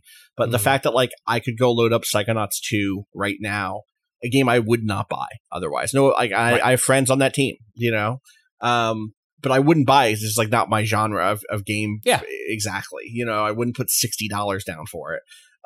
Or like the other day I started playing another thing that's on Game Pass right now, Dodgeball Academia, which is like that looks all right. Excuse me? It's pretty all right. It's like it has huge show from Cartoon Network after I stopped watching Cartoon Network. Or I guess maybe Nickelodeon. Yeah. What is Adventures of Gumball Nickelodeon, or is that Cartoon Network? That's Cartoon Network. Cartoon Network. No, you're right. No, it's Cartoon Network. Oh my god! Huge Adventures of Gumball, Amazing World of Gumball energy in terms of its artistic design. Very much in that space of like modern cartoon that's like, you know, drawing on lots of other inspirations and stuff. But like, yeah, the game's kind of fine, and I would never have touched it if it wasn't on Game Pass. You know, I'm enjoying it. I think it's kind of clever and kind of cute. I'm not deep into it enough to give it a hard recommendation. If you want to play like a dodgeball RPG, there it is. But like that sort of stuff is already huge, and so like, or is already like opens up a lot of games that I would have ignored otherwise. And so it's that immediate benefit is so clear, even though we again and again say we don't know what the long-term knock-on effect will be for games writ large, but there's just so much stuff I just would not touch otherwise. And again, especially I'm about to go into the world of not getting review code. Like it's going to be nice to have Game Pass as something where if I'm like, I got a couple hours this weekend, I want to play something that I haven't played before. What's on Game Pass, is a really interesting way to interact with games that was not available, previously. So, without buying stuff, it always felt like more. We're going through like risk. the Steam refund process and the and the complication. Just a couple of days ago there was that that horror developer that it's gone viral. I think it went viral a couple of days ago, which they basically said, "Hey, I made a 2-hour game. People abuse the refund system. I don't want to make games so anymore. Much. Sucks so much. See ya." And that sucks because there should be strong consumer protections for being able to buy. Like the death of the demo means that there needs to be and should be standardized refund policies across all platforms, and that's not the case. And Steam having really strong pro-consumer refund protections and essentially more or less erring on the side of, hey, if you want to refund the game, you should get your money back, is cool, but it has consequences, and Valve seems largely disinterested. These are edge cases, but they also seem disinterested in coming up with solutions to the edge cases, and that's a bummer too. All right, we should go to the question bucket for a few questions before we wrap things up. Unless someone had something else that I don't have written down here, if something came to mind, but my guess is it didn't. My guess is we can go on to the question bucket. Gaming@vice.com is the address. This first one's really for me and you, Kato. Great. KOA Point Crew. My partner and I have been enjoying Chris Remo's daily solves of the New York Times crossword. However, whenever a rebus appears, we get irrationally angry. Patrick, do you know what a rebus is? A rebus? A rebus. Crossword, yeah. In crosswords. I just hear Rebus McIntyre. That's her. That's right. A rebus in a crossword puzzle is, you know what a crossword is. You understand the basic crossword. Yes. Words, clues, etc. Yep. A rebus is when there is a single tile that has multiple letters in it. So, I'm going to spoil a recent... Did you do this one, Kato? Yeah. The cereal? The cereal. Yeah. Was that a Thursday? Was that a recent Thursday puzzle? I believe it was a Thursday. It must have been. Yeah, I got it. So I'm going to spoil the August 12th one. So... 1, 2, 3, 4, 5 across, five tiles rather. Best ever in sports slang. The GOAT, but it's THEG, and then the final tile is OAT. Right? Castle defenses, 3 tiles. M blank S MOATS. Moats. And this whole thing is doing this puzzle, the kind of big clue for what it's doing with oat inside of a single tile is life preserver, ?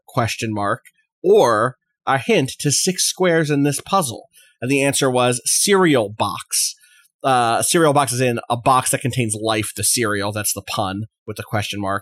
But also oat is a cereal. And so it's oat in a box. And so that's one tile that's containing multiple characters. Sometimes you'll see them where it's like, there was one a couple of months ago that was an X and an I together to make a sort of asterisk. That one I actually didn't mind so much because that puzzle was just very charming. But as Noel from Perth, Western Australia says here, quote, the idea of a square on a grid that contains more than one letter is an affront to crossword puzzles. Wow. And is just cheating on the part of the puzzle writer. If I was trying to solve the puzzle, it would never occur to me that a square may contain more than one letter, so those clues would be impossible to solve. The fact that each instance of the rebus is the same across the puzzle alleviates some of my rage. I'm curious what the opinion of the crossword takers on the Waypoint crew have of the rebus. Have you completed the New York Times crossword containing a rebus yet? At which point do you act on the idea that maybe you just can't get the answer because they jammed extra letters in the square? Love everything the Waypoint folks do. All the best to Austin on his next endeavor. As always, fuck capitalism, go home. Noel, Perth, Western Australia. Yeah, I was pissed about that oat one. Yeah? I was pissed about it. Oh. I did not like it. I solved it fine. It was one of those ones where I got all the answers. I knew it was Croatia. I knew that it was moats. And I was like, what is wrong? Like, is there a word for moats that I don't know?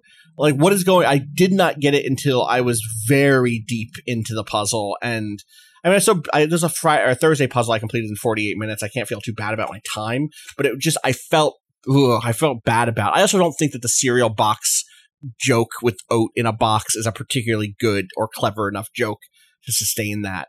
I don't know. I think it was Croatia that gave it away for me, and I was like, "Oh, this must be a rebus because there's missing letters. There's just missing letters, which means I have to fill in the fucking letters." And then I put that in, and it worked with the cross. So I was like, "Oh, okay, so this must be the theme for this week." And then that made I didn't have the crosses on Croatia. That's the thing. I'm looking at it now. I didn't know who Hoover's rival was. I didn't know the operatic daughter of the king, Aman Nasro. Those are going to be filled in by crosses with me anyway. Right. I was not going to get. I just wasn't going to get it. So, and I did not know offhand where Dalmatia was, which is Croatia. So that's the thing.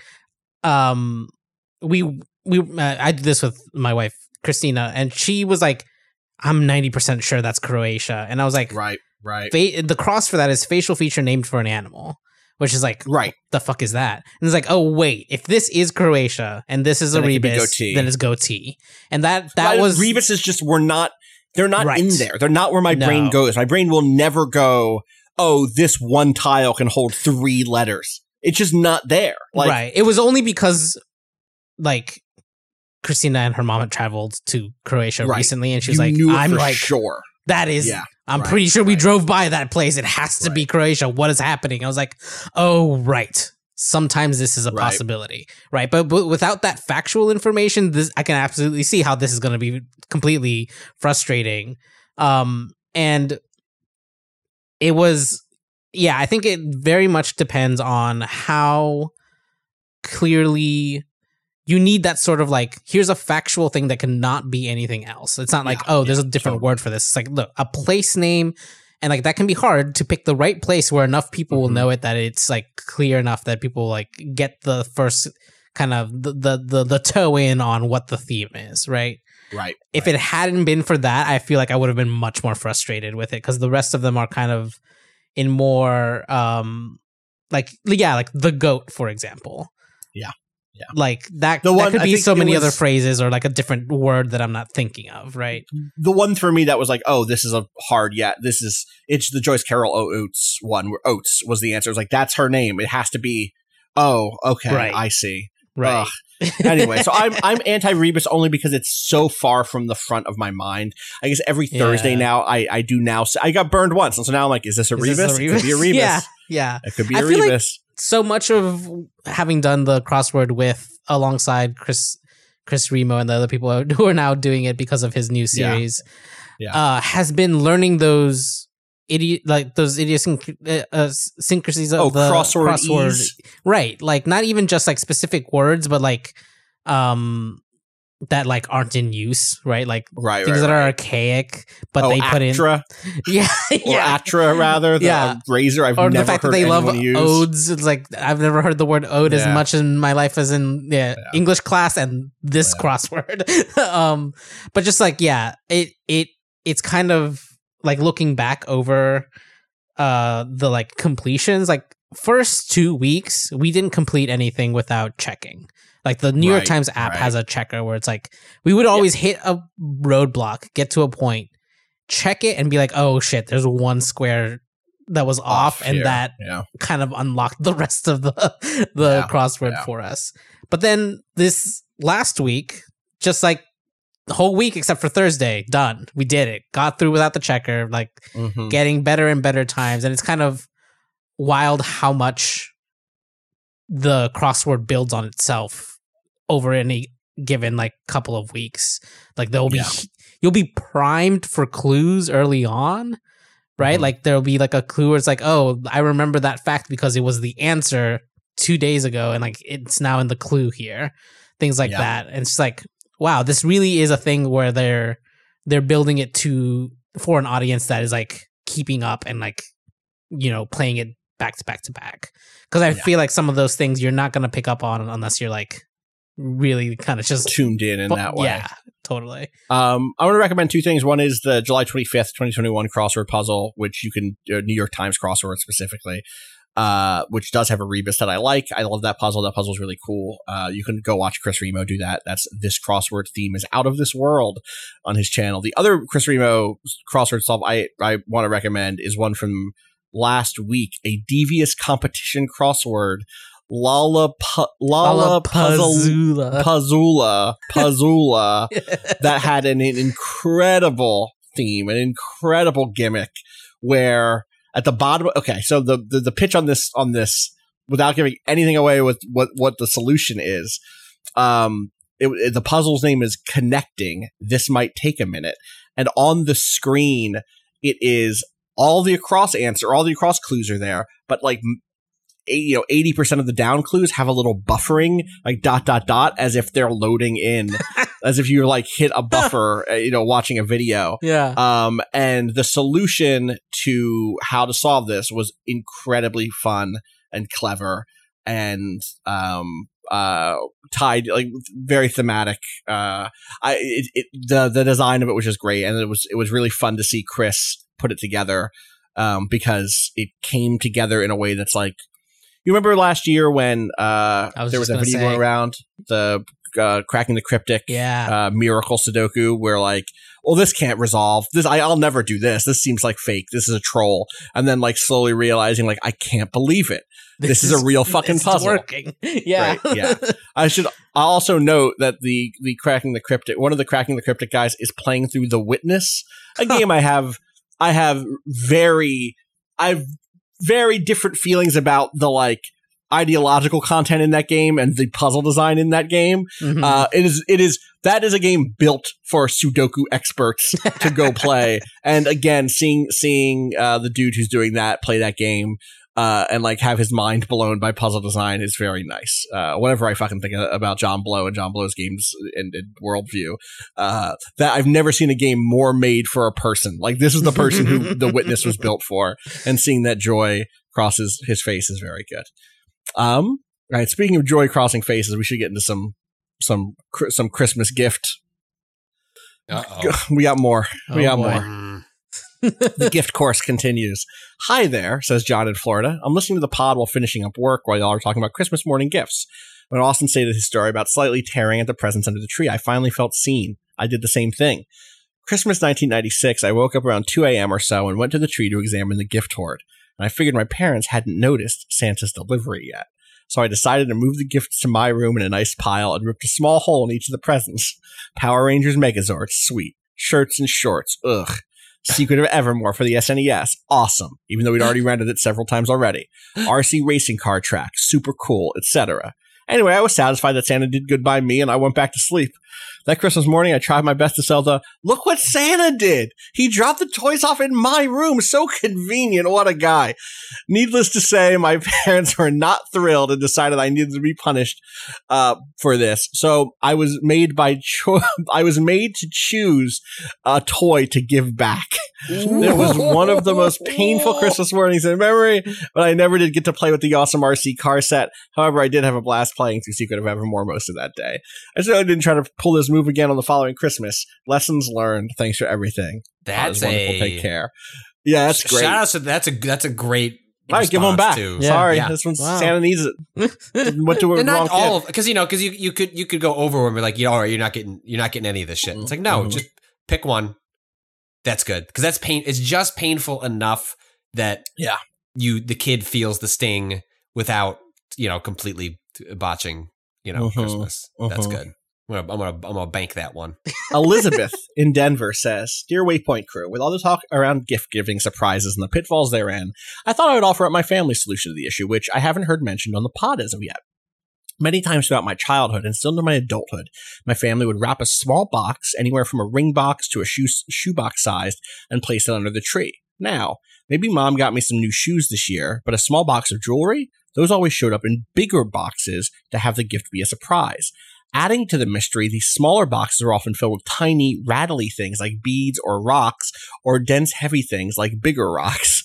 But inside the box was no gift, just some beads or rocks and a note which would instruct you to go look in the storage room in the basement, or check inside of the dryer, or look inside of your own closet. This is how I received many gifts that would have been obvious under wrapping paper. Most recently, a new desk chair. Extra points if you gave directions on where to look in the form of a rhyming poem, like, the gift you seek is not inside. Instead, look to where clothes are dried, etc. The act of forcing someone up and away from the main crowd to somewhere else in the house always feels exciting, and wrapping a weird small box that is oddly heavy when lifted still gives that utter confusion that you love to see on Christmas morning. Thanks for the pod. Love you all. Elizabeth in Denver. My grandmother on my mom's side initiated a thing where, I don't know what holiday this was even for. I don't think it was for Christmas, but it was like for the kids. It was Easter because it was an Easter egg hunt, but the hunt was that she had like little plastic Easter eggs that she would put riddles inside of that would lead you on a sort of like what's the word I'm looking for? There's a word for this sort of hunt, this sort of like clue to clue to clue style of hunt. Where you go around the house and like you have to solve the puzzle to figure out where the next Easter egg would be. That would then have another puzzle that would lead you to the next Easter egg, and eventually it would lead you an Easter egg with like $20 in it. You know what I mean? It was that was the reward for doing it. But that was really fun. That was a fun way of doing that. I don't know that I would. I maybe it's something I've done with like a Christmas gift before, but I can't think of anything that's like that big on that I've done in terms of hiding it or misdirection, you know? No. Yeah, we haven't done like my oldest is getting old enough that you could start gesturing. Like the closest so she's talked about bunk beds for years. Ooh. And just kids love bunk beds. That's just just loves the idea of like two beds, and I get it 100%. And she's like, oh, when my sister's older, we can sleep in the same room. I was like, man, I don't know how you're going to feel about your sister when you're 7 and she's 2.5. And, we'll see. Look, that would be awesome. We would get back another room in the house. I'm sure you would love it, Patrick. Yeah, I just don't know how you're going to feel about that. You guys are just 3.5 years apart, and that can be tough. But, that was, we leave like the family to get like the tiny trinket gifts for the kids. And then we try and take the bigger swings, like which one of those was the bunk bed. And so we let her, she doesn't sleep with us. We really try to not do that, but we let it was like, hey, you get to sleep in, you're going to turn 5 tomorrow. You can sleep in mommy and daddy's room and we'll, move you later. And she like thought that was a big deal. And then I spent, 2.5 hours building this bunk bed, building that. And then we also in her room at some point, previous owners, dug out part of the wall and put in some wood to kind of create like a changing table. And it was very convenient when Jessica was younger. Right. And then when we weren't changing them anymore, it was like, there's just a hole in the wall, like this nook that is like, what do you do with it? And it was mostly just like we'd put junk up there and just ignore it. And then we finally, that was my wife's task while I was building the bunk beds, we got a ladder like that because it's a giant slab of wood, we could nail like parts of the ladder into it so that you can actually climb it. So she can climb her way into the nook. And we got like a curtain, one of those like turning curtain rods that you can like tighten up against. Kind of sometimes you'll do it in a shower where it's like you're not drilling it into the wall. You're just like turning the pieces of plastic so they suction up against the wall. So she's got a curtain, and then we got like these LED lights that you can like, change with a control pad. And she's got cute. She's got an area to do all of her tiny Legos because the baby cannot be trusted not to swallow them, but just like she'll just run off with the tiny pieces and like wreck the thing that she's been building. So then anyway, we did all that, like 12:45 by the time we actually all finished it. And then it was fun to wake up and be like, hey, could you go get something from your room? And like she just opens rooms. She's like the 5-year-old equivalent of what the fuck? Like she didn't even do like the really excited reaction because she was so taken befuddled. What happened to my room? And then it dawned upon her that like, oh my God, it's the bunk beds, and oh my God, there's a ladder I can climb on, and that was a lot of fun. So it's not just the one bunk bed. It's not just the one. There's 2 ladders in that room now. Is what you're telling me. There's 2 ladders. I mean, one's pretty tiny. And then the benefit of the bunk bed is that usually we sleep with her for about 10 minutes until she like nods off, and now I'm not. I mean, I tell her it's not built for my weight. That's not true. Your dad's a skinny motherfucker. He could technically go up there. But what I tell her is I'm not allowed to go up there, and so that she can put herself to sleep. But that like surprise stuff is really fun. Nice. It'll be my wife is very good at the like. Look, I can put together the bunk bed. She's very good at the planning stuff like that. Those are like we know our strengths and weaknesses, and like doing the more elaborate mystery stuff. I think my kid would be into that, and so I'm excited to do stuff like that when she's that'll be good. That'll be good. Carter of California writes in. I love that they signed this Carter of California. Like what? We should let's start mandating that. Yeah.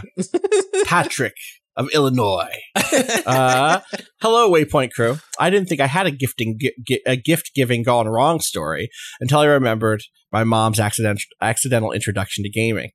As an older brother, it was common for me to pass on my outgrown possessions to my siblings. So when I got a DSi, naturally my old DS was passed down. The problem is my younger siblings are twins, so there isn't a clear hierarchy for possessions to be passed down. My sister was apparently more convincing in her arguments for wanting to play Animal Crossing Wild World, and they gave it to her and got her a used copy of the game. My parents got a used DS from my brother, and I was able to convince them to get 2 used copies of Wild World so we could all play together. 3 devices, 3 games, no problems, right? My mom decided to get creative and surprise my brother. She sat in the living room and started playing on his DS and waited for him to notice, which didn't take long. She told him she saw our sister playing and thought she'd get one so she could play herself. So he sat by her and helped her start playing. He was a little hurt by it, but my mom kept trying to get him excited by dropping increasingly stronger hints that it was his console. My brother was a very patient 9-year-old, and my mom kept trying to get a little excitement out of him by continuing to make decisions about the town in Animal Crossing, waiting for him to protest. This resulted in my mom becoming the town mayor and finding out that she liked video games. My brother finally realized it was supposed to be his DS and game and was understandably a little hurt, but it all worked out. She had since moved on to PC gaming. We'll play Minecraft together, and she was really into No Man's Sky before her GPU crapped out just before the great chip shortage. We did all enjoy New Horizons together, and despite the fact that my brother was a senior in high school, they still took turns on his Switch playing Animal Crossing. Aww. Was this a surprise gift giving gone wrong? Not really, but it definitely didn't go as expected. That's incredible. That's well. Similarly, that's the best outcome. My mom, no interest in video games. Like didn't change even as like that slowly became like a burgeoning career for me, but. The one exception is Tetris, and where it got to a point where she had a borderline a problem where like I got a Game Boy as a kid, and she would like we would leave and she'd be like, I'm gonna sit down and play Tetris, and she would just like blink and it was 4 hours later, and like she hadn't done anything, to the point where before I went to school, she's like, I need you to hide the Game Boy, like just go put it somewhere, like where I'm not gonna be able to find it. She's like, I just can't.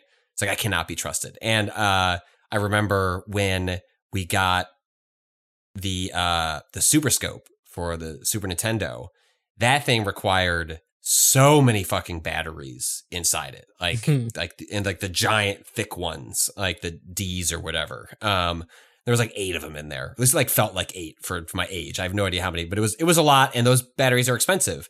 And these were before devices turned themselves off.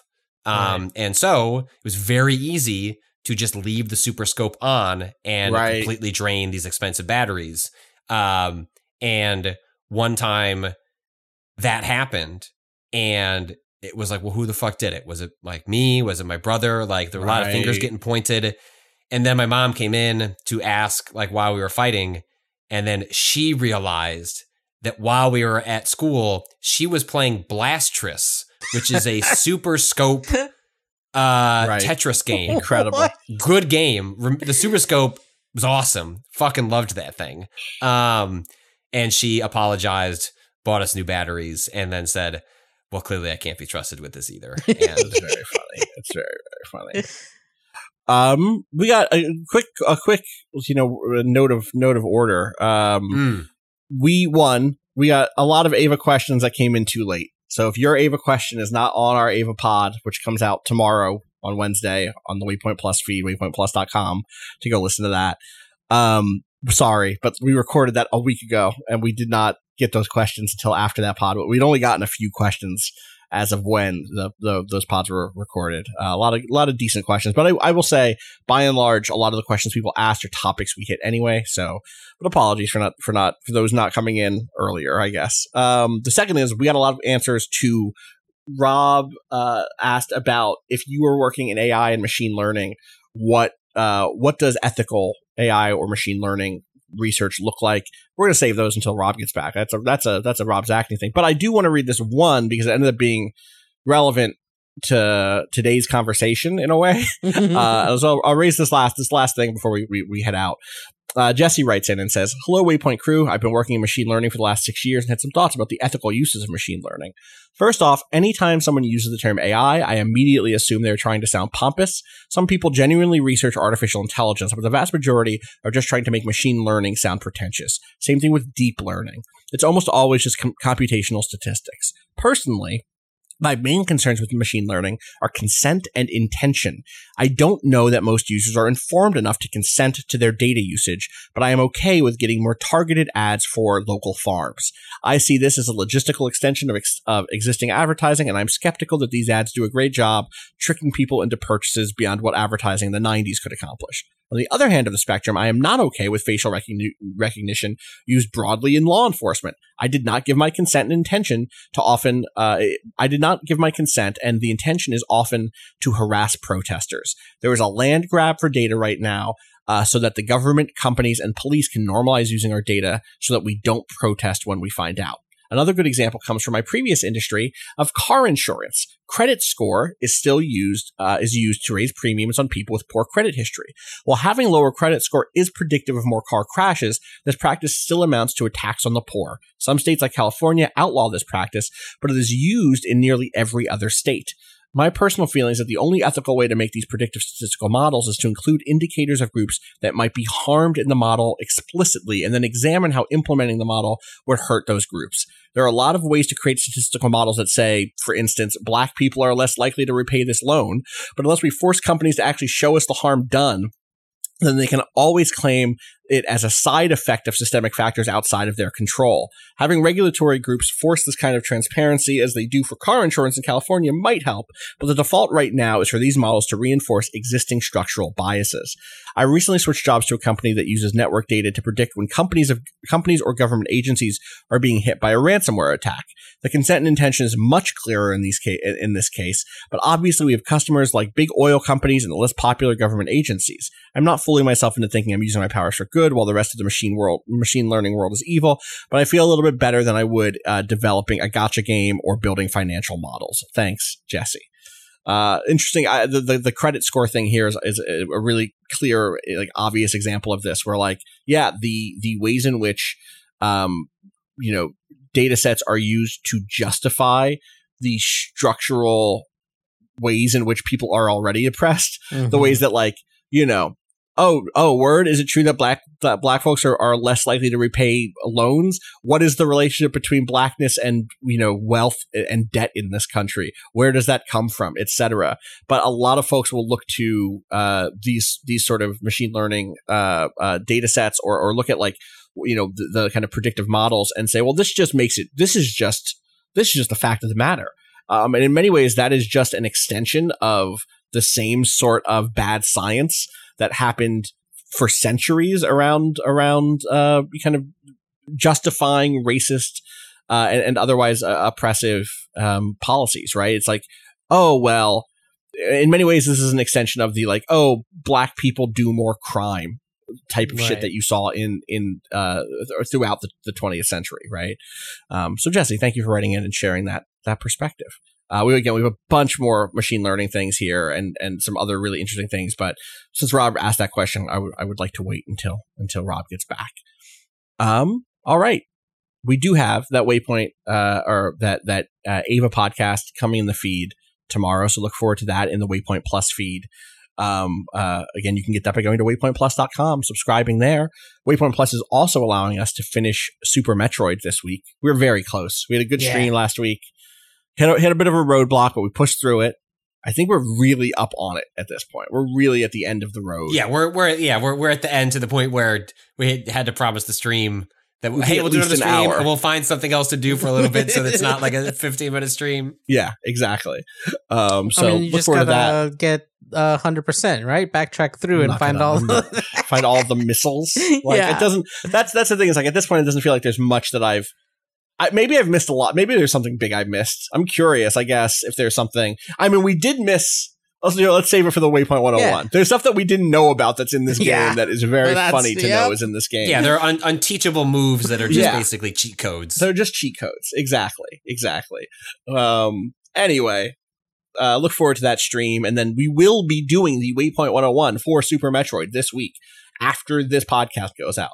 You should write in gaming@vice.com Super Metroid question in the subject so that we have questions for that Waypoint 101 where we talk about that game and my experience playing it and our experience together playing it.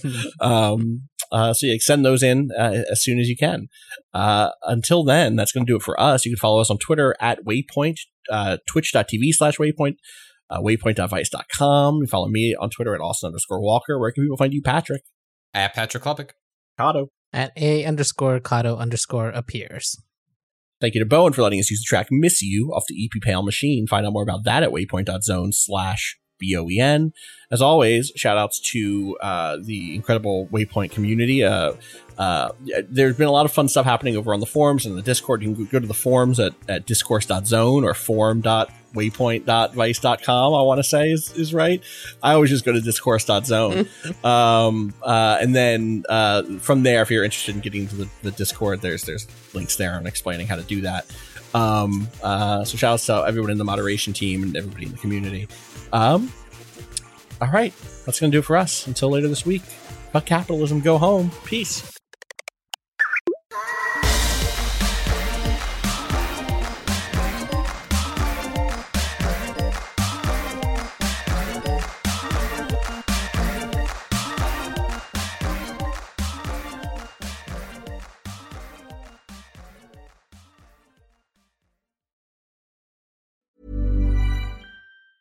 Mom deserves the best, and there's no better place to shop for Mother's Day than Whole Foods Market. They're your destination for unbeatable savings, from premium gifts to show-stopping flowers and irresistible desserts. Start by saving 33% with Prime on all body care and candles. Then get a 15-stem bunch of tulips for just $9.99 each with Prime. Round out Mom's menu with festive rosé, irresistible berry chantilly cake, and more special treats. Come celebrate Mother's Day at Whole Foods Market.